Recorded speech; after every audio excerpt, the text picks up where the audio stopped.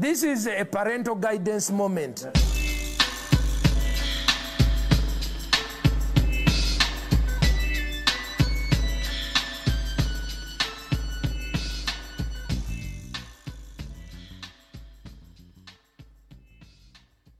Yes, sir.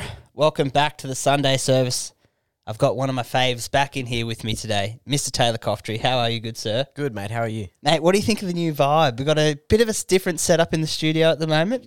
Dude, I think it's fucking nice. We got some old reclining chairs. That's right, dude. They recline. Check this out. On your right hand, bruh. Get it, son. Get it. Oh. Yeah, I like that. Yeah, way better, eh? I didn't know that these were recliners, dude. Now I really like it. Yeah, I feel This is a way better vibe than what it was before. And before wasn't bad either. Yeah, before wasn't a bad vibe. So previously we had a just a table set up with 4 kind of office chairs around.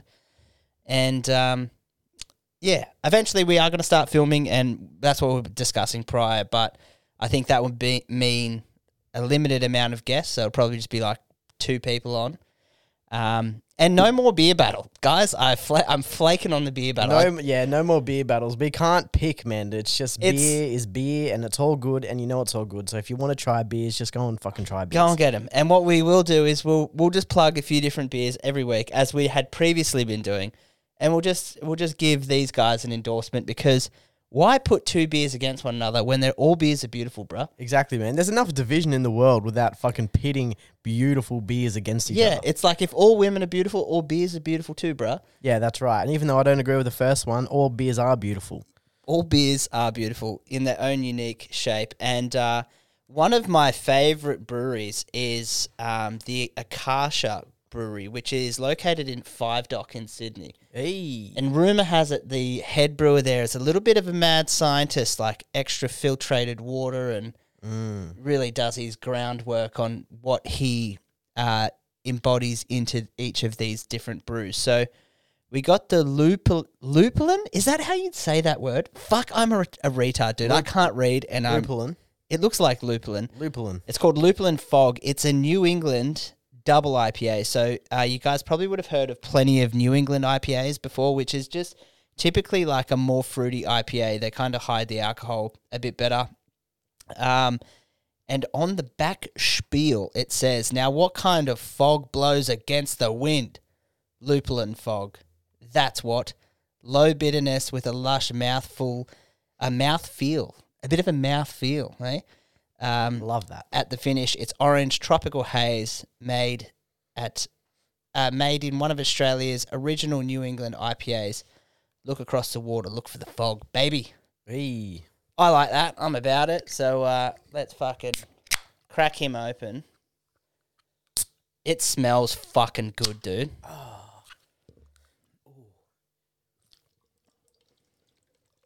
So we're just tipping this in now.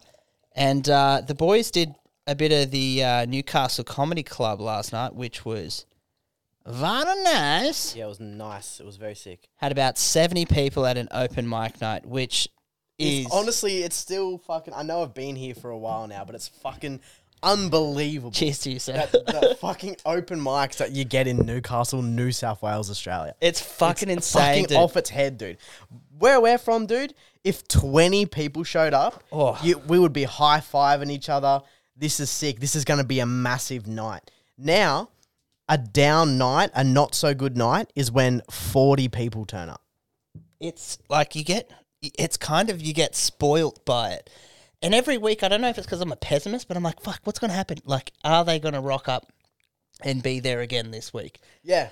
It's like... every single week, I'm like, they all came last week. I'll tell you what it is. They won't come again. It's like they do. It's like when you first hook up with someone who's out of your league, and you're like, well, shit. Well, that'll probably most likely just be a one and done. Yeah. She'll wake up. She'll wake up to herself. Yeah, and you're thinking that it's going to be literally all over Red Rover, but then at one point they'll call you back, and you get called back up off the bench, and you're like, this is incredible. That's what it's like sick, every dude. week. Put me in, coach. It's fucking sick. And I'm enjoying the new format that the club's doing. Yes, very much so. I think they're doing it right now, which is fucking just really good to see. Really good to see.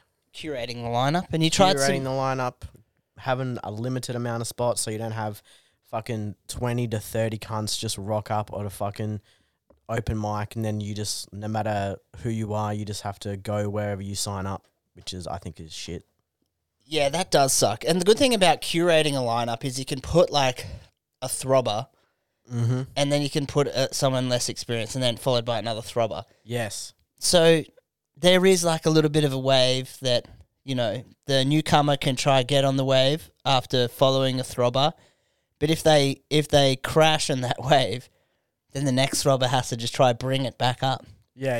It's a good system like that too, because like with other ones where you just have people sign up and then people, it just ends up being like the people who turn up the earliest get like the better spots. Yeah. And then if you just have too many people who are kind of shit rock up early, which is they think that I'll just rock up early and I'll get a good spot, then you have sometimes up to 5 or 6 fucking pelicans going in a row, and then by that time, dude, the audience is just like, this sucks, I'm out, dude. And audience fatigue just comes so much earlier than when it would if you had like a, you know, stagnated fucking throbber, not throbber. Then it turns into a hostage situation as well, where they're like, oh, fuck, dude. Like, what have I walked into? And people, like, because the thing is, like, comedy crowds are generally pretty good. They're pretty nice people most of the time. Most of the time, yes. And then they're just like, fuck, can I just get up and just walk out of here? Yeah, this is the 5th person in a row that's struggled to get laughs.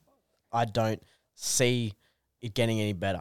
And like, I don't see the light at the end of the tunnel. No, and I take my hat off to anyone who goes to open mics as a fan. As a fan, dude. Because honestly, I would fucking never go to one. Not a fucking chance in hell would I go to a local open mic. Because you guys are the real MVPs for sure. I would never fucking do that shit. Bro, yeah, like, it's fucking insane. 70 people there last night. Like, I got that photo of you doing your set, and it was packed, and then more and more people just kept coming, and I was like, I was just grabbing chairs to help James out and just, oi, brah, sit here. We're just sitting people down. It was sick, dude, because I sent that photo to a mutual friend of ours, fucking Chris Marlton, shout out. Go follow him on Instagram and check out his clips on YouTube. He's got a special Very funny. One of the most unique comedians I think I have encountered. I haven't met anyone that does Chris's type of humour. I'm a little bit biased, but I think that he's the best character comedian in the country. Hands down.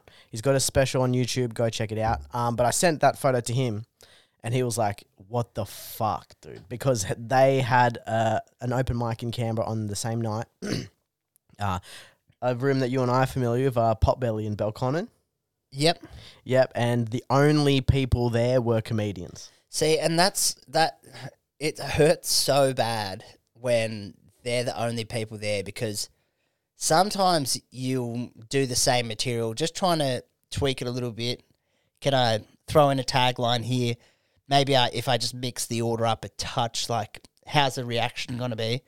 When it's all comedians, that's a tough spot to be in. Oh, it's so tough, because what makes comedians laugh is not what makes the audience laugh most of the time. Yeah. So you go up there with material that's meant for an audience, but it's being performed to like other mostly delusional, mentally ill people, and they think other things are funny than actually. So like any time that I've ever had to go to an open mic and it's just been comedians, I've just gotten my phone out and just talk to them as if I was having a conversation, like, what do you guys think of this? Is this funny? Yeah, that's the only way that I think you can do it, because then you're just like, all right, fuck my 5 minutes of material that you guys have seen me do. Let me just try get some. Yeah. And then like it's like not a Q&A, but it's just like a live brainstorming exercise that you're doing with people. Yeah, it's a writing session, but you're just the center of attention at the moment. Yeah, I just want to figure these bits out. Yeah, but he was like, man, that's fucking sick as fuck. And I was like, yeah, dude, it's unreal. I've never been to a place where you just routinely get that good crowds at open mics. Yeah, and I think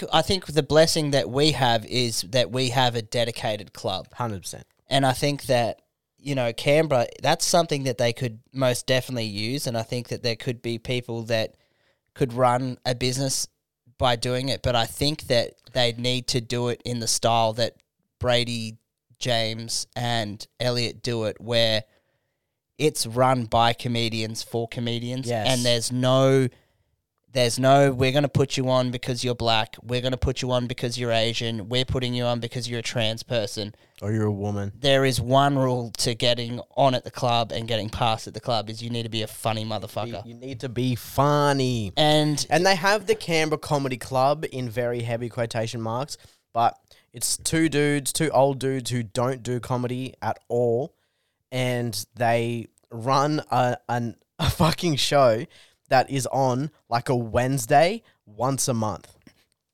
How the fuck can you call yourself the comedy club when you don't even have shows on like a Friday or a Saturday night? Yeah. A comedy club has shows on every single Friday, Saturday night at the bare minimum. Most of them Thursday, Friday, Saturday. yeah, You can't be like, we're the Canberra Comedy Club. We put one show on a month or one show every fortnight and it's on a fucking Wednesday in some other fucking bar. It's bullshit. yeah, you got to have a dedicated venue. And if anyone from Canberra is listening, or anyone who is listening in any different state, it's the only way to get the best cream of the crop comedy and the best acts coming through. Because in the space of a year, that place has overtaken the Civic Theatre. The Newcastle Comedy Club's overtaken the Civic Theatre by a mile. Like, left them in the dust. And I think that, yeah, if anyone is listening and is interested in starting a comedy club, very random if you are, but yeah, get some genuine comedians on board. If you've got the capital, just go and get the best comics that you know and just get them to help run it, because they'll tell you what they want. I do want to get back to your set as well. You tried some new stuff last night. I did. I enjoy the AI. I like where the AI bit is going. Thank you. So I feel like I've got something there. It's obviously the first time I've ever really tried to do it. So I think I played around with it a few times when I was still back in Canberra, but never any more than a couple, 30 seconds to a minute. But like I feel like it's definitely, got some fucking legs. Yeah, I like the where you without giving away your bit. I like where it leads to, where you like, there needs to be a normal person that regulates like what's going on at like Boston Dynamics. Yeah, and all there that needs kind to of be, stuff. dude. There needs to be a non-tizzed out cunt to go in there and be like, what the fuck are you guys doing? And Stop it. And I don't know if we spoke about that on a podcast or if that was on a Big Send episode that I may have listened to, but like I remember when you started telling that bit, I was like, oh, I know where he's going with this. And I think that like with the crowd last night, they were kind of like, what's his problem with AI? And then when you lead them down that road, it's like opening a curtain and like then seeing a room that you weren't supposed to see. He's like, wait a minute, he's exactly right. Like, why the fuck are we making robots do parkour and giving them guns? Why are we doing that? Yeah. And then creating an artificial intelligence that has access to every single bit of data, information on the internet and throughout history. It's obviously going to come to the same conclusion that I come to after spending 30 minutes on TikTok. We need to kill all humans. Yeah, humans are Humans shit cunts. need to be extinguished. And it will. And they'll be like, hey, man, it's just, don't be mad. It's just business. And they'll just, they'll just whack us all. They'll be like, look, surely you guys spend time on social media. You understand. You all need to go. Yeah. No, but it was good. I stuck around to try watch as many people's sets as possible, but had to catch the ferry home. Because not that I think that I'm the fucking man at comedy, but if I see someone and I'm like, oh, bro, like, here's a tagline or something like that, if I can give them 2 cents and just be like, hey, I really like this bit. Have you considered coming in at this angle or something like that? But I always feel weird doing that. Like, do you feel weird when you do that kind of stuff? Because I don't want, like, last night I was having a chat to a comedian and I was like, hey, like, blah, blah, blah. And just offered my 10 cents and was like, look, I don't think that I'm better than you at comedy by any chance, but this is something that I've noticed and I reckon you could implement this.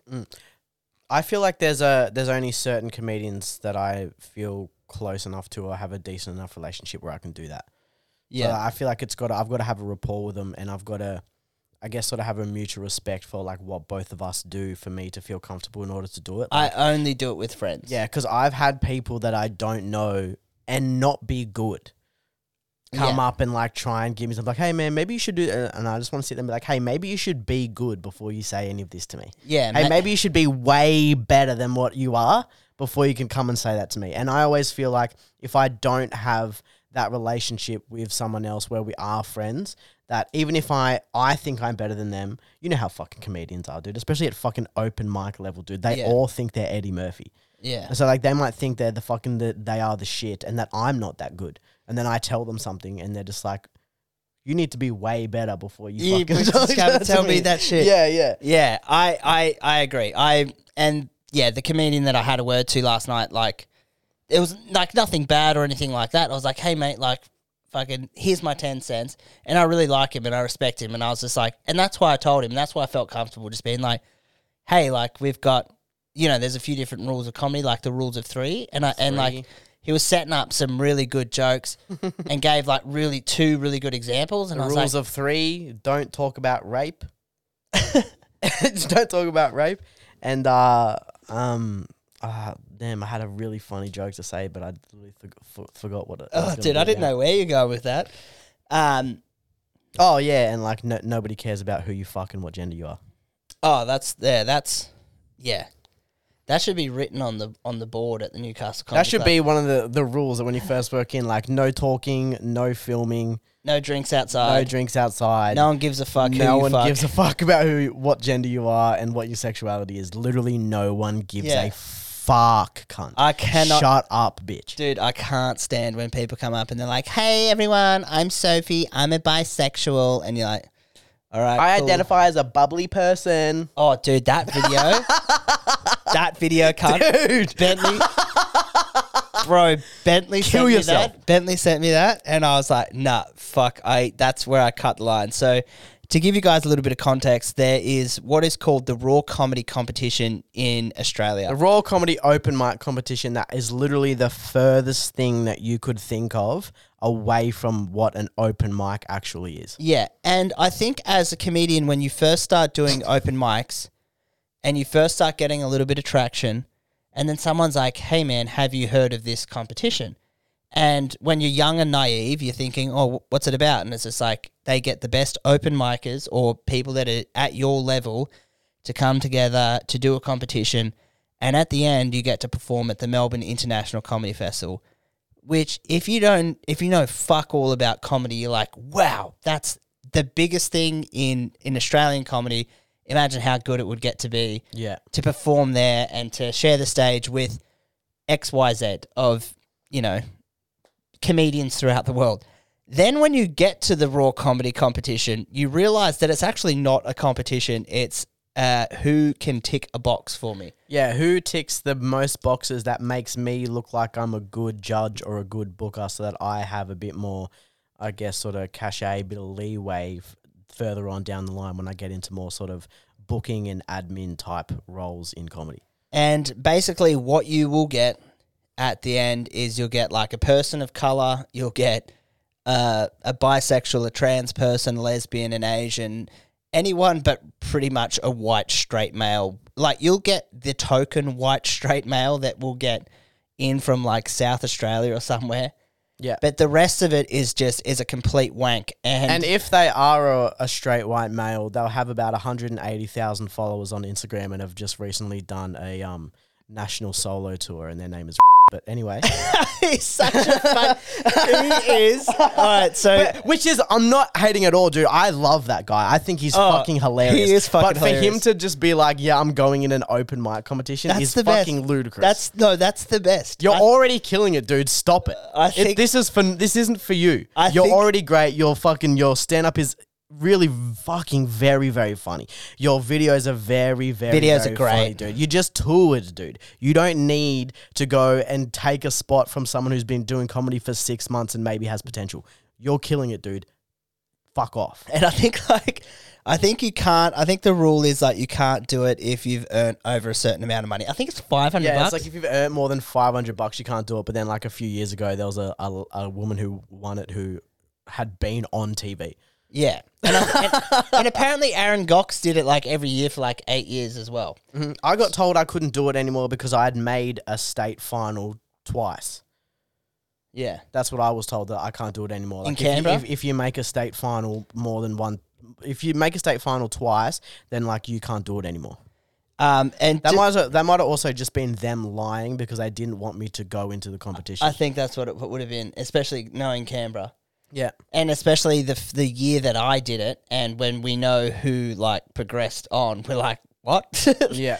Like, yeah. Oh, yeah. That was the year that I absolutely definitely won and then didn't win, right? That was the year, yeah. That was the year. That was the year when like unanimously I had won. Yeah. And then someone else won, and then everyone sort of looked confused, and then like about 5 to 6 comedians came up to me and was like, yo, what the fuck just happened? I'm fairly certain that was the year. That might have been it. So we're part of a comedian group chat, and ages ago someone was like, hey, who's doing Raw? And I said that I'm not doing it because I'm one of the judges. And it's so funny because like That is very funny to tell people that you're the judge of texting, Raw. you can't pick up sarcasm in a text, obviously, but in a group chat full of comedians, I thought that more people would have picked up that was an actual joke. Some people thought it was legit, and like we've been like, hey, like, can I pick your brain about like what the judges are looking for and all this kind of shit? And so then I wrote like a spoof email that I posted in the group chat and said, dear judges, as you know, the annual Raw comedy competition is quickly approaching. As a judge, I'd like to remind you that Raw comedy is not, in fact, a comedy competition at all. To determine a winner from each state and the finale, you're required to look for the below criteria. A joke about the comedian belonging to an oppressed minority. Number 2, a joke about the comedian's sexuality. Please note, the winner of this competition cannot be a cis straight person. And 3, finally, we're looking for a person who is marketable, preferably clean material that can be put on hit television shows such as The Project. We'll be aiming to get the winner of the Raw Comedy Competition in 2023 onto festival show lineups where, as you know, talent does not matter. We have access to great joke writers. We just need to ensure that the winner ticks a few boxes and is marketable. Please keep this information confidential. If you have any questions, please feel free to reach out, and then put a name on there and said that. Bro, the amount of cunts that were like, bro, is this legit? And I was like, no. This is yes, real. it is. It is 100% legit. Look, without it being real, it's real. Yeah. Without it actually being for real, it's for real. I was like, that is the criteria that you need based off my, experiences in Raw comedy. That's exactly what you need to do. yeah, absolutely, dude. But that's not a legitimate email. No, and that is really true because like we've been in like Raw finals where for a lot of them, like the top 3 acts of the night don't finish in like the top 3 at the end. Yeah, it's bad when you have members of the audience coming up to you outside the venue afterwards saying, what the fuck? What happened? Yeah. Yeah. There was a robbery that I've witnessed, and I'm thinking about calling the police. Right in front of me. Yeah. And to break down like this for people that, just would watch, the Melbourne International Comedy Festival and a few other things like that, you see what is called like festival comedy. So there's like clean cut kind of comedians that get picked to be on shows like The Project and, generally pretty good looking, have clean material, don't push the bill too much, and a kind of Not marketable. swear too much. They don't want you to swear as much, really. You can drop the occasional F-bomb, but don't call anyone a C-bomb. And No, you can't say cunt. You can't say pussy. They definitely frown upon you saying faggot and retard. Yeah, can't which say is any where of those words. which is where I've fallen down a lot in my stand-up. And so these are the guys that you will see on your main stages at the comedy festivals, and this is our big gala night. Go onto any comedy like Melbourne International Comedy Festival and just look at the gala night, and then you'll see a prime example of all the comedians that we're basically referencing. And then you get club comedians that do say retard and push the bill and say all these naughty words. Mm-hmm. And those guys are so much funnier than the people that get put on main stages. Picture a music festival when you went to the music festivals back when you were a young blood, and they have like Macklemore playing at main stage, but then there's like Skrillex playing in like a sideshow, or there's like, I don't know, there's fucking there's different genre like playing over in a little side tent, and you're like, when you're in the side tent, you're like, this music's way better than fucking Macklemore. Yeah. And that's probably the way that I could describe it. But yeah, and I'm not trying to be a hater either and stuff like that. Like, definitely good not on at them. all. Like, they're doing the stuff that we want to do. It's just that it just does get to a point where it's so obvious. Yeah. That you go, come on, dude. Yeah, it's kind like, it's not like I'm not calling him a sellout, but you are revealing maybe 3/4 of yourself to get the money and fuck. And then you got guys like Billy Darcy and like Dan Muggleton and stuff like that, who I think are fucking way better than a lot of those people, and they have to do it themselves. Yeah. They have to go and do it themselves because they get no fucking love from like the festival crowds and shit like that. And I think what Jared Goundry's another one, just completely doing it himself, getting fucking almost no love. And dude, and when those guys fucking eventually like break through that ceiling of like, then they're now a fucking household name, that would feel so much better than having some cunt be like, yeah, like, we'll give you $500,000 a year to do a fucking radio show where you can't swear. You got to come on the project once a month. Yeah, you don't want to end up like Charlie Pickering, dude. Dude, Yeah. I watched the New Year's broadcast because I was high as fuck with my girlfriend and we were fucking just watching it. And just watching it to see how fucking hilariously bad it is.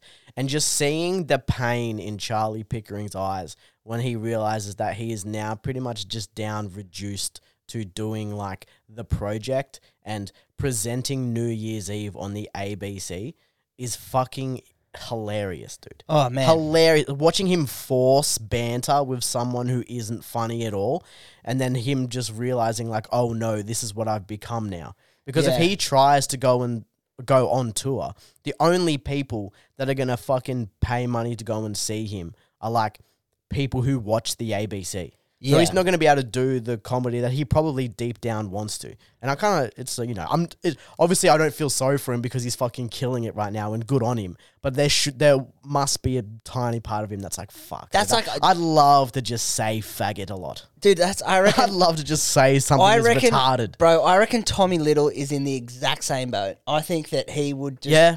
I think that he probably, like, fuck, all props to the cunt. He's making millions of dollars every year. Probably, maybe not millions, but maybe at least a mil. It's 6 figures. Maybe at least a mil. Like, he's got a radio show. He's on the project. He does do stand-up. But, like, surely part of him just wants to be like, I want to call someone a fucking spastic lunatic. Yeah. From time to time. Surely I want to be able to be like, I want to be able to say this is gay without losing my life. Yeah, like, and like, fuck, that's a tough situation to be in. Yeah, Because it's like, tough. at the same time, bro, you are making 6 figures. You're just sitting there going, and in other news today, and like, you're trying to be a little Pete Hellier and throw a fucking joke in. Yeah. But at the end of the day, a lot of people just lose respect for those people, and it's just like, you know, fuck that dude, man. Like, if Tommy Little came and was doing a show at the Newcastle Comedy Club, I guarantee you, I'd rather wank and stay at home, bro. And you know what? I'd be like, what a fucking night, dude. Yeah. What a night. Fucking night, yeah. What a night, dude. I came. I bust quick and I got a great sleep, I dude. busted, dude. I fucking busted and felt bad about myself afterwards and probably still laughed more than I would watching Tommy Little do stand-up. Absolutely, dude. Yeah, we got sidetracked. Back to Newcastle Comedy Club last night. Dude, I think that set that I had there, without being a fucking dickhead about things, I was like, fuck, that's probably one of the best sets that I've had. In terms of, like, I don't know, there was like a little bit of magic. You had a fucking great set. Dude. You had the last 2 sets that I've seen you do have been fucking fantastic. The last, like, thank you. And yeah, like, I knew that it was going good in the moment. And something that was weird that I tried is a few weeks ago, last year now, I did a spot with Chris Franklin and Rory Lowe and a few other comics that we know. I'm just skipping on one of the blokes' names right now. I feel like a dumb dog. Dave Hughes. Hughesy. Hughesy, oh, my God. My wife and kids give me the shits. I'm Dave Hughes. What's the deal with lawnmowers? Oh, I tell you what, my wife and kids, give me the shits. So go on. But I was chatting to Chris Franklin of I'm a Bloke, I'm a Yobbo fame, and one of like the OG kind of, not OG, but like he's a great comedian, and it was a spin out fucking doing comedy with him. But I was having a VB with him afterwards, because that's what you do when Chris Franklin's in town, ladies and gentlemen. And I was just picking his brain about his set, and I was just like, how do you go into doing these kind of shows? Because obviously he's been around the track for so long. Yeah. And when you're first starting out, you've got 5 jokes, and you're like, these are my 5 jokes. This is the order that I tell my 5 jokes. And I'm getting, obviously, beyond that now, and I'm starting to just build an arsenal of weaponry. And he just said to me, he goes, I've got an arsenal, and I use my arsenal however the fuck I want to do it. I go with the feeling when I'm on stage of just vibing and seeing what to do. And the last 2 sets, that's what I've done. I've just been like, fuck, I know I've got probably 10, 15 decent jokes. I'm just going to have fun with the crowd and then just bring whatever comes to me, like whatever pops into my head, that's what we'll just fucking do. Yeah, that's a fucking interesting thing, dude, because I've been actually thinking about doing stuff like that as well, because like I've got about an hour and a half worth of material from doing comedy for however long now. And you know, I do have like, I plan what I'm going to say, and then if things aren't going that well and stuff like that, I'm not that open to being malleable in like what I'm doing. I do kind of just push through, or at least ride that a little bit and then transition back into what I was originally going to do. Yeah. I've been thinking about like, why don't I just go up there and the joke that I think of that I know, I'll just say that. Dude, try it on the next one, because I think that it'll honestly... I think it'll benefit you. I think like at one point, because you are doing the Canberra Comedy Festival, and are you doing Adelaide Fringe as well, or no, not this year. Not this year, but you're doing the Canberra Comedy Festival. So you're gonna have like on these bigger, festival shows, you've got everything mapped out of what you want to do prior to going on and doing it, because you're like, fuck, I've got half an hour to fill or 25 solid minutes to fill. I need to be decent at that. But yeah, at these open mics and these other things, I reckon it'd just be interesting to see how you feel doing that. Did you pull the funny face? Are you getting over that beer? No. It's it'd be interesting to see how you if you try that, how you feel after you've tried it. Yeah. I'm excited for it. I think it'd be because, like you said, you've got an hour and a half worth of material. You've got a fucking big old duffel bag full of ammo that you can just come with. Yeah, I got a bit of SAR, dude. Yeah, and I think that I love doing a little bit of crowd interaction. I think that's something I got to get better at. I got to get over the whole shut up, I'm talking, I'm up here, you're down there. Yeah, listen to what I fucking say. Because once you goof around, I think once you goof with the crowd, you just fucking loosen up so many assholes, and then you can be like, all right, let's go, bro. Yeah. I would like to start doing more of that. Yeah. Yeah, definitely like to start doing more of that. I was worried about what I said about Bobby being perceived as racist. No, dude. Well, in the Steel City, baby? It's very funny, too, because you did it in the city. You probably should be doing it. Yeah. You know what I mean? Like, can you imagine if you tried to do that in Canberra? Or Melbourne? Or like Melbourne or something, dude. Fuck. Just the 2 biggest wanker centrals of the country. Yeah. And for context, for those listening who obviously weren't there, Bobby Sanders, one of my good mates since moving up to Newcastle. He's been on the podcast before. I love the dude. And great guy. So prior to me coming up on stage, he was playfully roasting me a little bit, and I took it upon myself to give him a little bit of a roast back, and went on stage and said, hey, Bobby, do Indian people ever walk into white people's houses and think, Jesus Christ, what the fuck is that smell? And 70 people were like, yeah, dude. Dude, you know what's very funny is that, like, literally everyone in the building laughed. Oh, everyone fucking lost their minds, dude. Yeah. Even people you can't expect wouldn't do it. Like, sort of certain comedians you would think that that's not funny. Yeah. They even fucking laughed hard. And then I just let that ride out, dude. Yeah. I was just like, because I went to start talking, and then like, the weird thing about that joke was, like, it caught people, like, it took a few people, like, a second. They're like, what do you mean white people's house stink? And then they're like, Oh, wait, I know what he's doing. Yeah. So that was good fun. For more context for people who don't know, Bobby is Indian. Yes. So it's a very funny bait and switch, bit of a switcheroo, playing with the reverse roles of situations like that. Yeah. Because you do go into Indians' houses and go, what the fuck is that smell?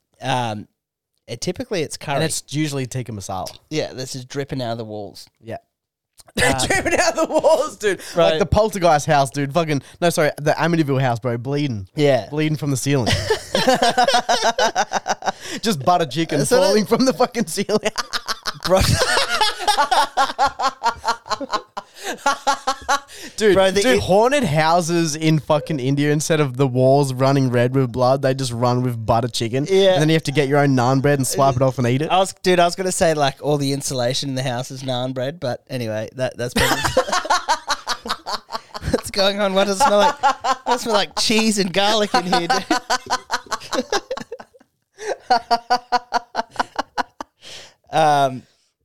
So, mate, big news today. Bit of medical marijuana. Yes, mate. I'm fucking well on the way to getting a medical marijuana, I guess, license. Yeah. Do you call it permit? A permit? It's like a pen license. Yeah, I guess. I've been accepted. I've been accepted into the. So club. Don't say the company name. I won't say the company name, reasons. but I am now. I have a second consultation with a doctor who's going to discuss a treatment for my many different ailments and diseases and different things that are wrong with me, so that I can start enjoying medical marijuana, which is just an insane strength compared to what you can just get out here on these streets. So, like, what did he say in the initial phone consultation? Basically just like wanted me to go through why I think I need it. I had already filled out a form, so he knew everything that I was asking for. Like I do have a bad back, I do have stage 1 scoliosis, and I do have anxiety. So those things already, and I have proof of those. Like they didn't even ask for them. They're just like, yeah, sick. And then, I probably shouldn't say that. No, they do. They know, dude. They fucking know that like it's sick to smoke weed, and they just want people out there to fucking experience it. And I just went through all of that stuff, and then just, told them that I didn't think about killing myself, even though I do, and that I didn't have.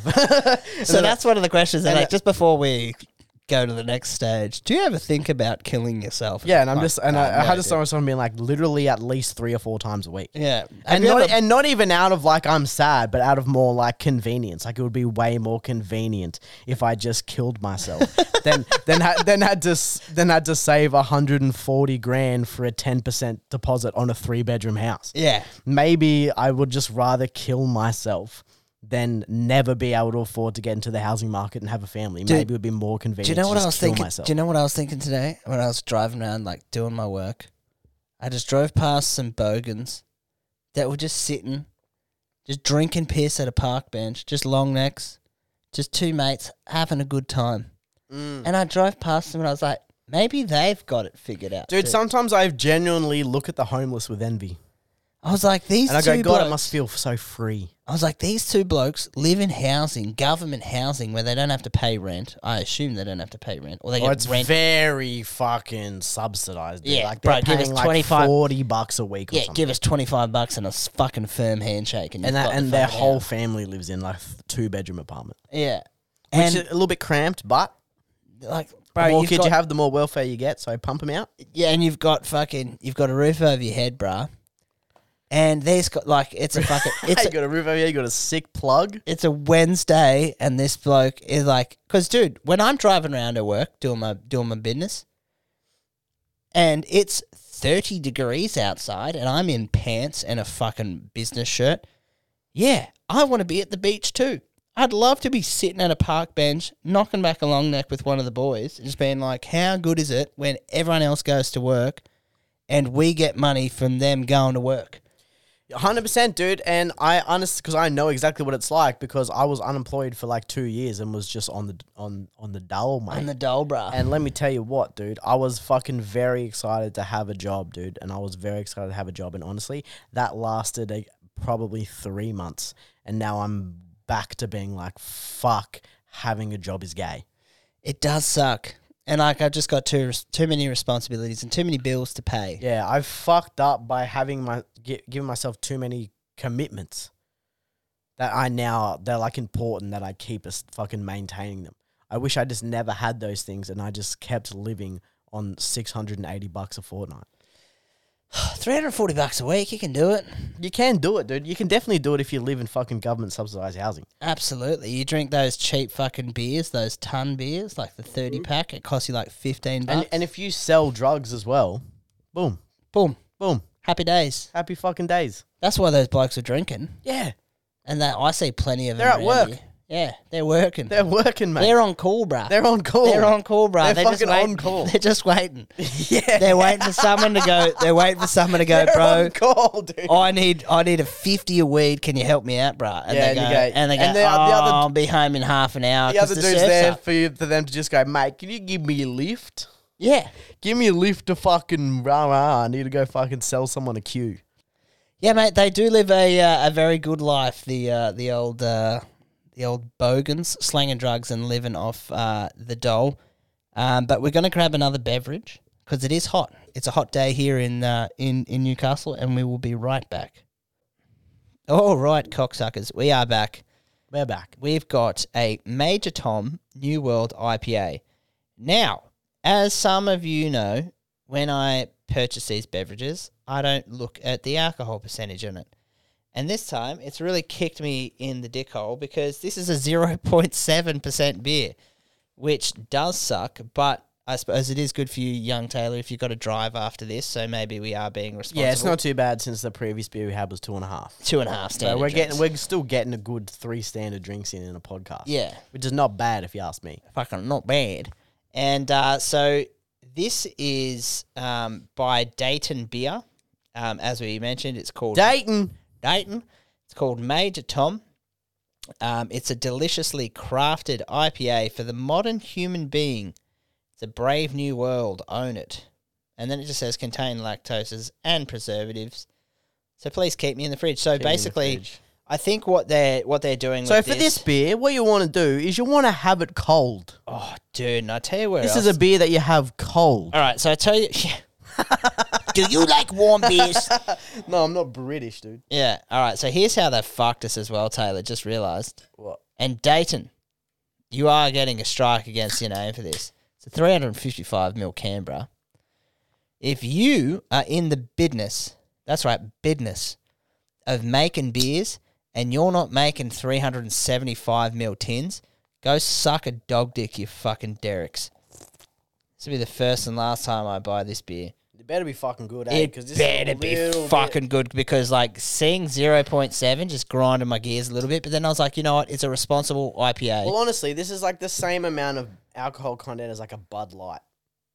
Yeah, well, but who even or drinks a Bud fucking- Lights? You know what I mean? What's the other one that they fucking I have think over Bud there Light called? might be like one standard drink at least. Do Americans even do standard drinks? Yeah, they do. They do? Yeah. But yeah, we could give that a Goog and see how many fucking standard drinks are in a Bud Light. It's probably 1.1. All that Bud Light and Coors Light and shit tastes like it has water in it. Yeah, I went over there when I was young. I was about 15, and my parents let me drink because they're sick as fuck. And I was over there, and even then, because I was already drinking then, even I was like a 15-year-old kid, and I was like, dude, why the fuck does the beer over here? It's like watered down. Yeah. Watered down fucking beer, dude. It tastes like it tastes like a quarter of it is water. Yeah. Now look,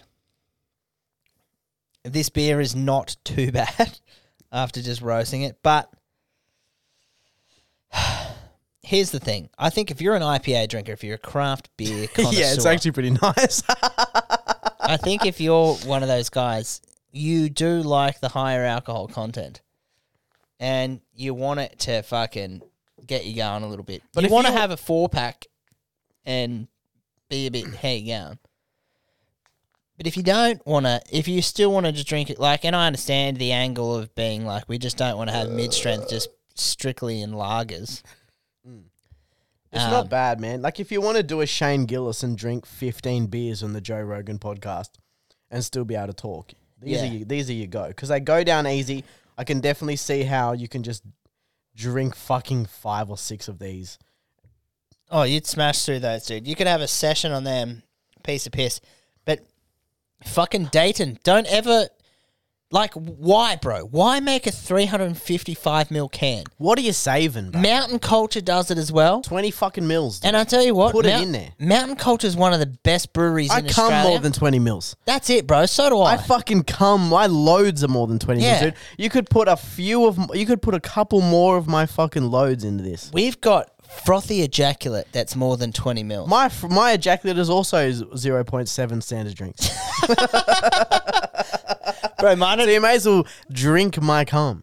Dude, mine would be at least 1.1 because I'm constantly drunk, I think. 1.1 standard drinks. No, that's a lie. I'm not constantly drunk, ladies and gentlemen. It's a new year, it's a new me. I'm a hot boy. New year, new me, hot boy. I went to the gym, bro. You've been going to the gym, dude. You've dropped a couple kegs. Dropped a couple of kegs. You're going to look hot soon. Dude, that's the aim. 2023. Yeah. Year of the hot boy. You got to be hot. You got to be the hottest you can be, dude. I'm starting to take that more seriously, dude. I got white sneakers now. Oh, dude, you got to be hot with white sneakers. I'm wearing blue jeans, blue stonewashed jeans, and white sneakers, dude. Oh, I'm starting to be a hot boy. I'm getting shirts from True Classic. That's why they're fitting me heaps better. Dude, they are fitting me better. Yeah, dude, they're fitting me way fucking better. They fit around my arms properly. It's like a bit more tighter up the chest to like bring my pecs out, dude. Because I got fucking nice pecs. You got the pecs. I got pecs, and then like a little bit more looser around the fucking tum, dude. So you don't look like such a fat cunt. Cunt, you sold me because they get them, dude. Fucking get them, dude. They are a little expensive. They're about $30, but really, they're about $30 a t-shirt, and that's not fucking bad for plain tees that make you look like a hot boy. My fucking missus sees them and she's like, "Damn, they fucking look great on you, dude." See, True Classic snuck into my algorithm, and they went, "Hey, bud, I recommend them." They go, "We've seen a few recent photos of you, sir, and we've noticed that there's a little bit of pudding that's around your belly there. Not flattering photos. And either. they go, "You didn't used to have that, did you?" And I go, "No, I have not had this in a very long time." And they go, "Well, how can we help cover this up a little bit?" And they go, "Here's what you need. You need one of our teas." Oh, thanks, bro. He's just dropped his guts right into the microphone. Now we're going to have to sanitize that. We're going to have to just make that like a Coughtrie only fucking... Yeah, but honestly, dude, that's fucking great content. Great content. Dude, farts are funny. Dude, farts are anyone who tries to act like a fart isn't funny is a fucking idiot. Dude, fuck. For a real idiot. And honestly, stop the cap.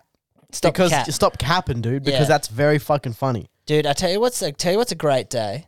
What? When your missus finally comes around to being like, yeah, farts are funny as fuck, dude. Dude, I've been very lucky, dude. Mine has like from almost day one has been like farts are hilarious, and now we do just fart. My missus isn't a farter. She's not a tooter. Oh, she's not a tooter? Well, she eats really clean. Like, oh yeah, she eats clean. She exercises. She doesn't drink. Like she's a health of a human being. Nah, that's good on her, dude, because my bitch rips ass. Oh, does she? Yeah, she's a ripping ass. She's a tooting ass bitch. Tooting. And it was pretty funny because on Christmas, obviously you're indulging in many different things. You're drinking, you're eating too much. You're not eating all the good things. And, yeah.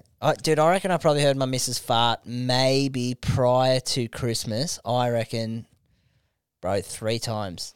Damn, like, dude. Never. That's like in a day. And she dropped one of the funniest farts that I'd heard in so long. And because it was a rarity, because it doesn't happen a lot when she farted, I was like, that's the best. That's so funny. I audibly laughed for probably about 35 seconds. I had tears. Like, it was a tearjerker. That's how much I laughed. Yeah. And I was like, dude, that's so funny.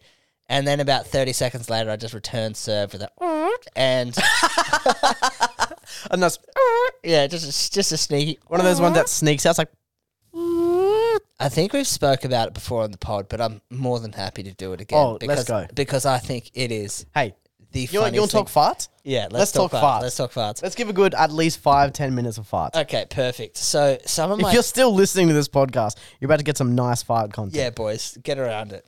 And hey.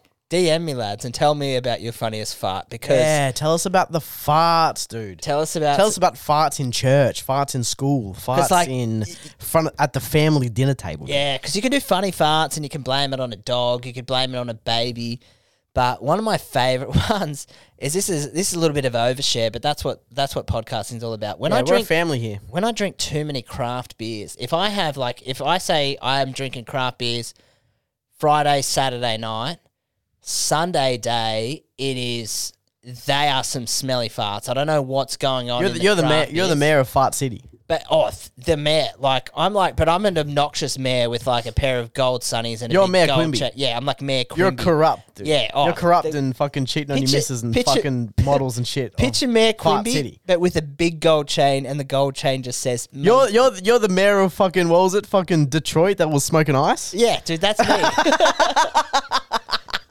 I'm just jarring my farts and selling them on the black market, disguised as a hot bitch. Let's go. But so I remember walking. There's a pub in town, and in Stocko here, and I walked in. It was packed, and I had to shuffle around one side of the bar to get to a quieter place of the bar, to where I could sit and kind of get service. So on the way through, I just went and just dropped like 3 bombs, just crop dusted. Just crop dusted, and then just walked around and just sat on the other side of the bar, and then like just sat back and just watched the carnage. I felt like the Joker in the Batman. I was like, fucking, I'm here to watch the city burn. Nice. And so many cunts were just like offended. They were fouled out. They were like, I can't believe this has happened. Who did that? And the best thing was, dude, because I'd moved around the bar and positioned myself away from the carnage, all the blame fell on everyone else around the crop dusted areas. Like, there was 2 blokes that were like, that was you. He threw out a classic. He goes, that's you. I know that was you, Taylor. That's your brand. Which is such a funny expression. That's your brand. That's your brand. And yeah, when you know someone close enough, you recognize their farts. Their farts, yeah. That's Dude, one of the funniest farts that I've ever done was I did a series of farts on the plane to Japan. Oof. That morning, before we'd gotten on the plane, me and a whole bunch of my mates went to Japan for my best mate's wedding. And at the airport was a coffee club. And I hadn't had breakfast this morning because we had to leave earlier. Yeah. And we got there, we got everything checked in. We gave ourselves enough time because it's international flights. You got to be there 4 days beforehand. Yeah, you got to if you're flying out on a Monday, mate, you got to be there on the Thursday beforehand. And there was a coffee club and I got eggs Benny. Oh. I got eggs Benny with a sprinkling of fat. Bit of fat, dude. Oh, bit of fat, boy. dude. I'm a fat boy. Yeah. I love fat. I love goat cheese. So I fucking had that, dude. Fast forward 4 hours. We're halfway on like the fucking 9-10 hour trip, plane trip to fucking Japan. It's a pretty long flight. I'm flying there because you fly and then you fly to Bangkok and then get on another plane from Bangkok to Melbourne. We're on our way to Bangkok. Yeah. And I'm about halfway there. And I can feel it, dude. Yeah. You know when you can feel you get like a warning in your stomach where you have 7 minutes before you need to shit. Oh, right. I do know that feeling. Yeah. And I go, all right. What I'll do, I was at the back of the plane, and my mates were a bit further up ahead because I booked my ticket late, and I went to just walk because. On international flights, dude, the plane's so big. There's like 3 seats on the side, 4 in the middle, and 3 on the other. It's a huge plane. People are just, once the seatbelt lights off, people are just up walking around, walking to other people, like just hanging out with people and shit. So I was like, oh, I'll just go see my mates. As I'm walking up the plane, dude, I just go, flap, flap, flap, flap, flap, flap, flap, flap, flap, flap, flap. It was like a fucking old car starting, dude. Fucking just like ripping ass, dude. Could they hear it? Was it an No, audible? dude, because it's fucking, you're in the plane, so it's just that constant like in the plane. Yeah. So you couldn't hear a thing. I just walk up there and I'm up there and I fucking just crop dusted this entire fucking plane of international travelers. Then I get up to my mates and I'm just hanging out like, what's up? We're just hanging out. And I look back, dude. And I just see 5 to 10 rows of people just going,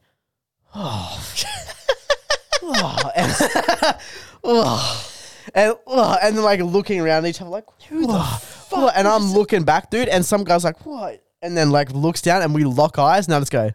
Oh, you gave and him I gave him the nod and he goes, You. And then he just starts laughing. And then I just start laughing, dude. And my mate's like, what are you laughing at? I'm like, oh, bro, so I just cropped us with the whole plan. And they're like, oh, Taylor, what the fuck, dude? What the fuck? And I was like, damn, dude, that's fucking the best, dude. Let's go, Japan. Dude, I remember. It's nearly the third nuclear bomb, dude, on the way to fucking Japan. It was Hiroshima.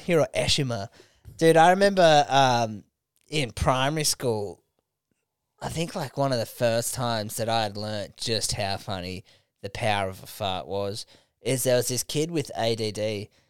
His name was Jesse, and he was a bit of a loose unit. And he knew that he had a fart in the bank. In there. In the chamber. He was ready to rock and roll. And the teacher had asked us a question. I can't remember what it was. Let's just say, for instance, it was like, what was the famous quote that Ned Kelly like said prior to dying? And Jesse's like, oh, miss, I know. She's like, all right, Jesse, what is it? And we're sitting down like cross-legged.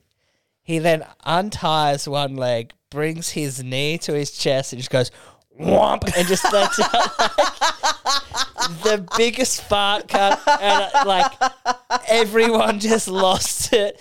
And bro, we were maybe in year one. And obviously it wasn't Ned Kelly that we were learning about. The dude, I was just like, oh man, that's a true comedic genius, dude, right that's there. so fucking funny. Dude. Oh man, it was the best. I was like, this guy he's just endless entertainment. Like, because we all went to school with someone like, I think I've got ADD, but did you go to school with someone who genuinely had some crazy like ADD? Like, yeah, dude, I was that kid. I have ADHD. Jesse fully like whipped a shoe off one time and threw it at a teacher, and then like when the teacher went ballistic, he threw another one and like hit a computer, and like shit was just getting fucking real.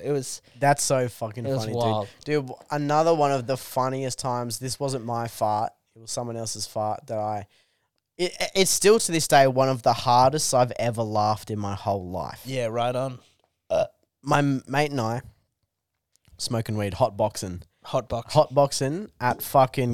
at Greenway on the lake. Oh, I know that little car park near the car park near the Scouts. Bro! Near the Scouts, bro. Yes, yeah. Bro, I've been done by coppers there. I'll have to tell you after this fart story. But yeah, continue. Dude, me and my best mate was smoking weed in his little fucking silver Honda Civic, dude. Just hotboxing, me and my best boy. Yeah, still my best mate to this day. Shout out, what's his name? Shout out Dan, bro. Shout out Dan, his beautiful daughter.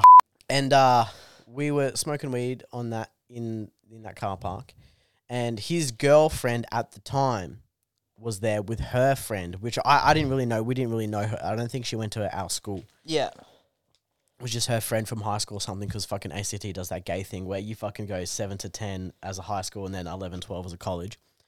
And then, so they were in the car next to us. Yeah. And we're all smoking weed, we're hotboxing. And the friend hadn't really smoked weed before. Oh, right. So this might be one of her first few times of smoking weed. So we're smoking weed. And then me and my mate are just laughing, giggling about something probably fucking hilarious that we said, because we're both hilarious. And we sort of hear some commotion in the car next to us. And we just see his girlfriend open the door and get out and walk around to the other side and open the door and like start helping her friend out. This girl's greening out. Oh no. She's starting to green out. She's losing control of her limbs. She's like, remember when chicks green out, they just like, they start blobbing around? Yeah. They look like a human jellyfish. They're like, yeah. And she was doing that, right? And she's just lost control of her body. So we go, and you know how there's those big stones? Yes. Yep. Yeah. We sit her on one of the stones, and we're sitting there, and she's like, "Blah," and then she goes to throw up, and she goes, "Blah," and like stops herself, but then just goes, and just lets rip, dude. But like she's like bobbing, and she goes, and as she's still bobbing, she goes, "Sorry."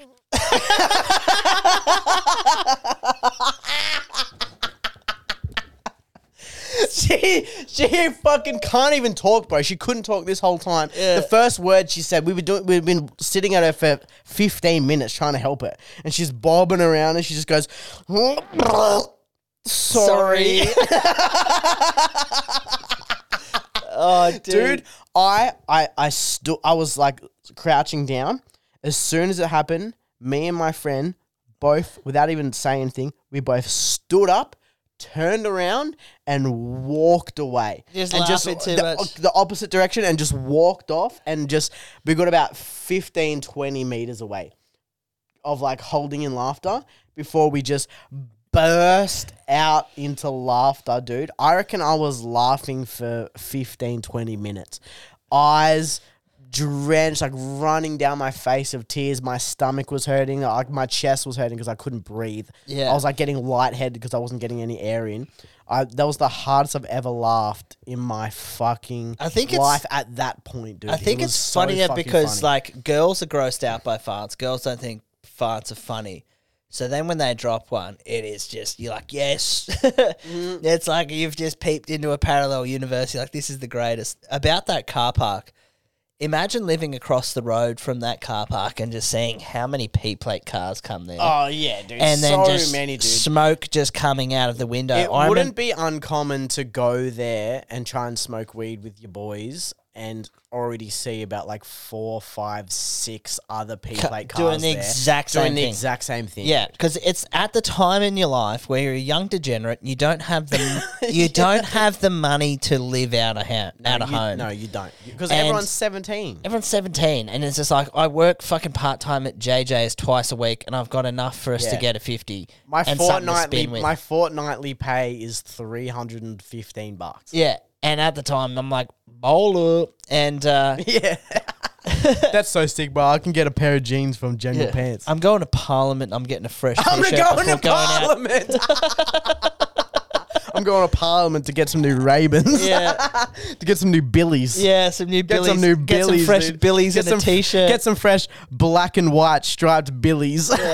or some all white Billy shoes. And then just have the chick there be like, oh my God, that shirt looks so fucking good. Show me again. No, show me, like, turn around. Oh my God, are you going to get that? You should get that. Yeah, Are you and going it's, out and it's tonight? a fluoro orange V-neck that's worth $5. Yeah. And or like one that has like a fucking, it's like a Death by Zero shirt, and it's like a hot model that she's got like her eyes blacked out, and there's like a crow and an upside down cross on your forehead, on her forehead. Yeah, and then Japanese writing on in the bottom left corner. Yeah, and then she's like, oh my God, please tell me, where are you going out? Are you going out tonight? Fuck yeah. Are you guys going to Yarralumla Woolshed? Are you going to ACADS? Are you going to be at ACADS later? Because that's where me and my friends are going to go. Anyway, we're getting off topic, but back to this car park.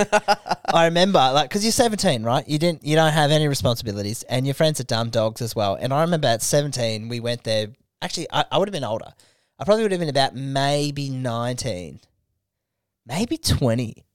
Maybe 20, because I remember the girl that I was dating at the time was a little bit younger, and her friend had started getting into weed because that's what me and my friends did. And I think it was like a bit of young girl just trying to do what they thought was cool. But they eventually were just like, oh, smoking weed is actually very chill. Yeah. This is it's a good very activity. funny that people are like, oh, maybe I'll just smoke weed to like try and seem like I'm cool, and then you do like, actually no, smoking weed is cool. Yeah.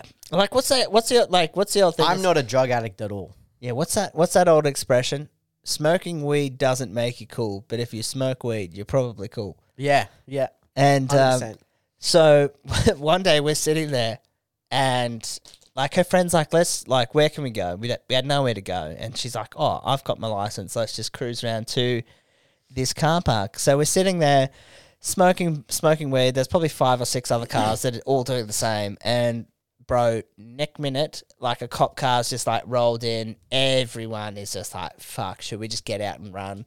So we've stashed a little bit. This isn't the first time this has happened to me, by the way. So we're trying to stash and just like hide it. And the cop comes up and like knocks on the window, and it's just like, she's like wound down the window, and she's like, hey, and he's like, what are you guys up to? And she just pissed herself laughing. And it was just like, he he knew that we knew, and we knew that he knew. And we were like, fuck, bro, like, you got us. Yeah, there's not much you can do, mate. Oh, you man. just got to be like, hey, look, man. And he's honestly, it's exactly what it looks like. Yeah, and he goes, what it looks like, it is. And he goes, he goes, all right, how much weed do you guys have? And like, this is Canberra, so it's pretty much decriminalised at this point anyway. Yeah. It was ACT was way ahead of its time. Yeah. Even then. So I was just like, just show him the chop bowl that you've got and just say that that's all you've got. So we show that there was like maybe like $30 worth of weed chopped up and spun in there. And he's like, all right, cool. And he's like, you can't drive home. And and we're like, yeah, sweet. And he goes, I could give you a fine and you could lose demerit points, but I can see that you're a P-plater and I can see that maybe you're a young person that just made an honest mistake. And we're all sitting there like, we're all honest people that have just made an honest mistake. So our friend had to go to this like 2-day course of why you shouldn't do drugs and drive. And like, she didn't lose any points, didn't get fined, nothing. That's great, man. That's fucking, honestly, that's very fucking sick. That's like the best cop interaction you can have for smoking weed in a car. Yeah, definitely, dude. Absolutely, dude. And ACT is very good for that. Yeah. The cops there are they're not these fucking New South Wales wankers, dude. New South Wales cops are cunts. Oh, man. Newcastle cops have been awesome. In Canberra, they are fucking, they're pretty decent, dude. I've had some aggro cops in Canberra. I've had the opposite. I've had some... It depends, dude. If you're smoking weed or you're just fucking around, they're good. But if you're interacting with cops that are patrolling Civic on a Saturday night, dude. Oh, those cops are shit cunts. Those people are worse than Stalin. It's because those people... I would prefer to hang out with Stalin than a cop that's had to fucking patrol outside Mooseheads at 2:00 on it's a because Saturday. like they just get those young alpha cops that they're just like, yeah, just juice up and do jiu-jitsu and just arrest. Juice up, jiu-jitsu and get sleeve tattoos. Yeah, dude, how many cops have you seen that are literally that? Yeah, 100, but literally 95%. Thousands. 95% of the cops that have to go out and go to fucking Garima Place on Friday and Saturday nights is that, and the other 5% are like 5'2" chicks. Yeah. Who are just like, all right, relax, bitch. Let's be real here. You're only going to arrest me if I let you. Yeah. Because I'm going to get a boner when you do it. Yeah. The only chance you have of detaining me is if I be nice about it and entertain the idea that you're a real cop. To be honest, I think that most female cops would easily arrest me and fucking throw me in the back of a paddy wagon. I don't think I'd put up much of a resistance. I'm 100% bitch cunt. I'm 31 years old, bro. I can't lie. I can't keep up this facade anymore. If they wanted to, they'd just hip toss me straight to the ground and be like, stay still, cunt. And I'd be like, yes, ma'am. But just previously on that before, man, dude, like sometimes I fucking miss the thrill of smoking weed when you were like 16, 17.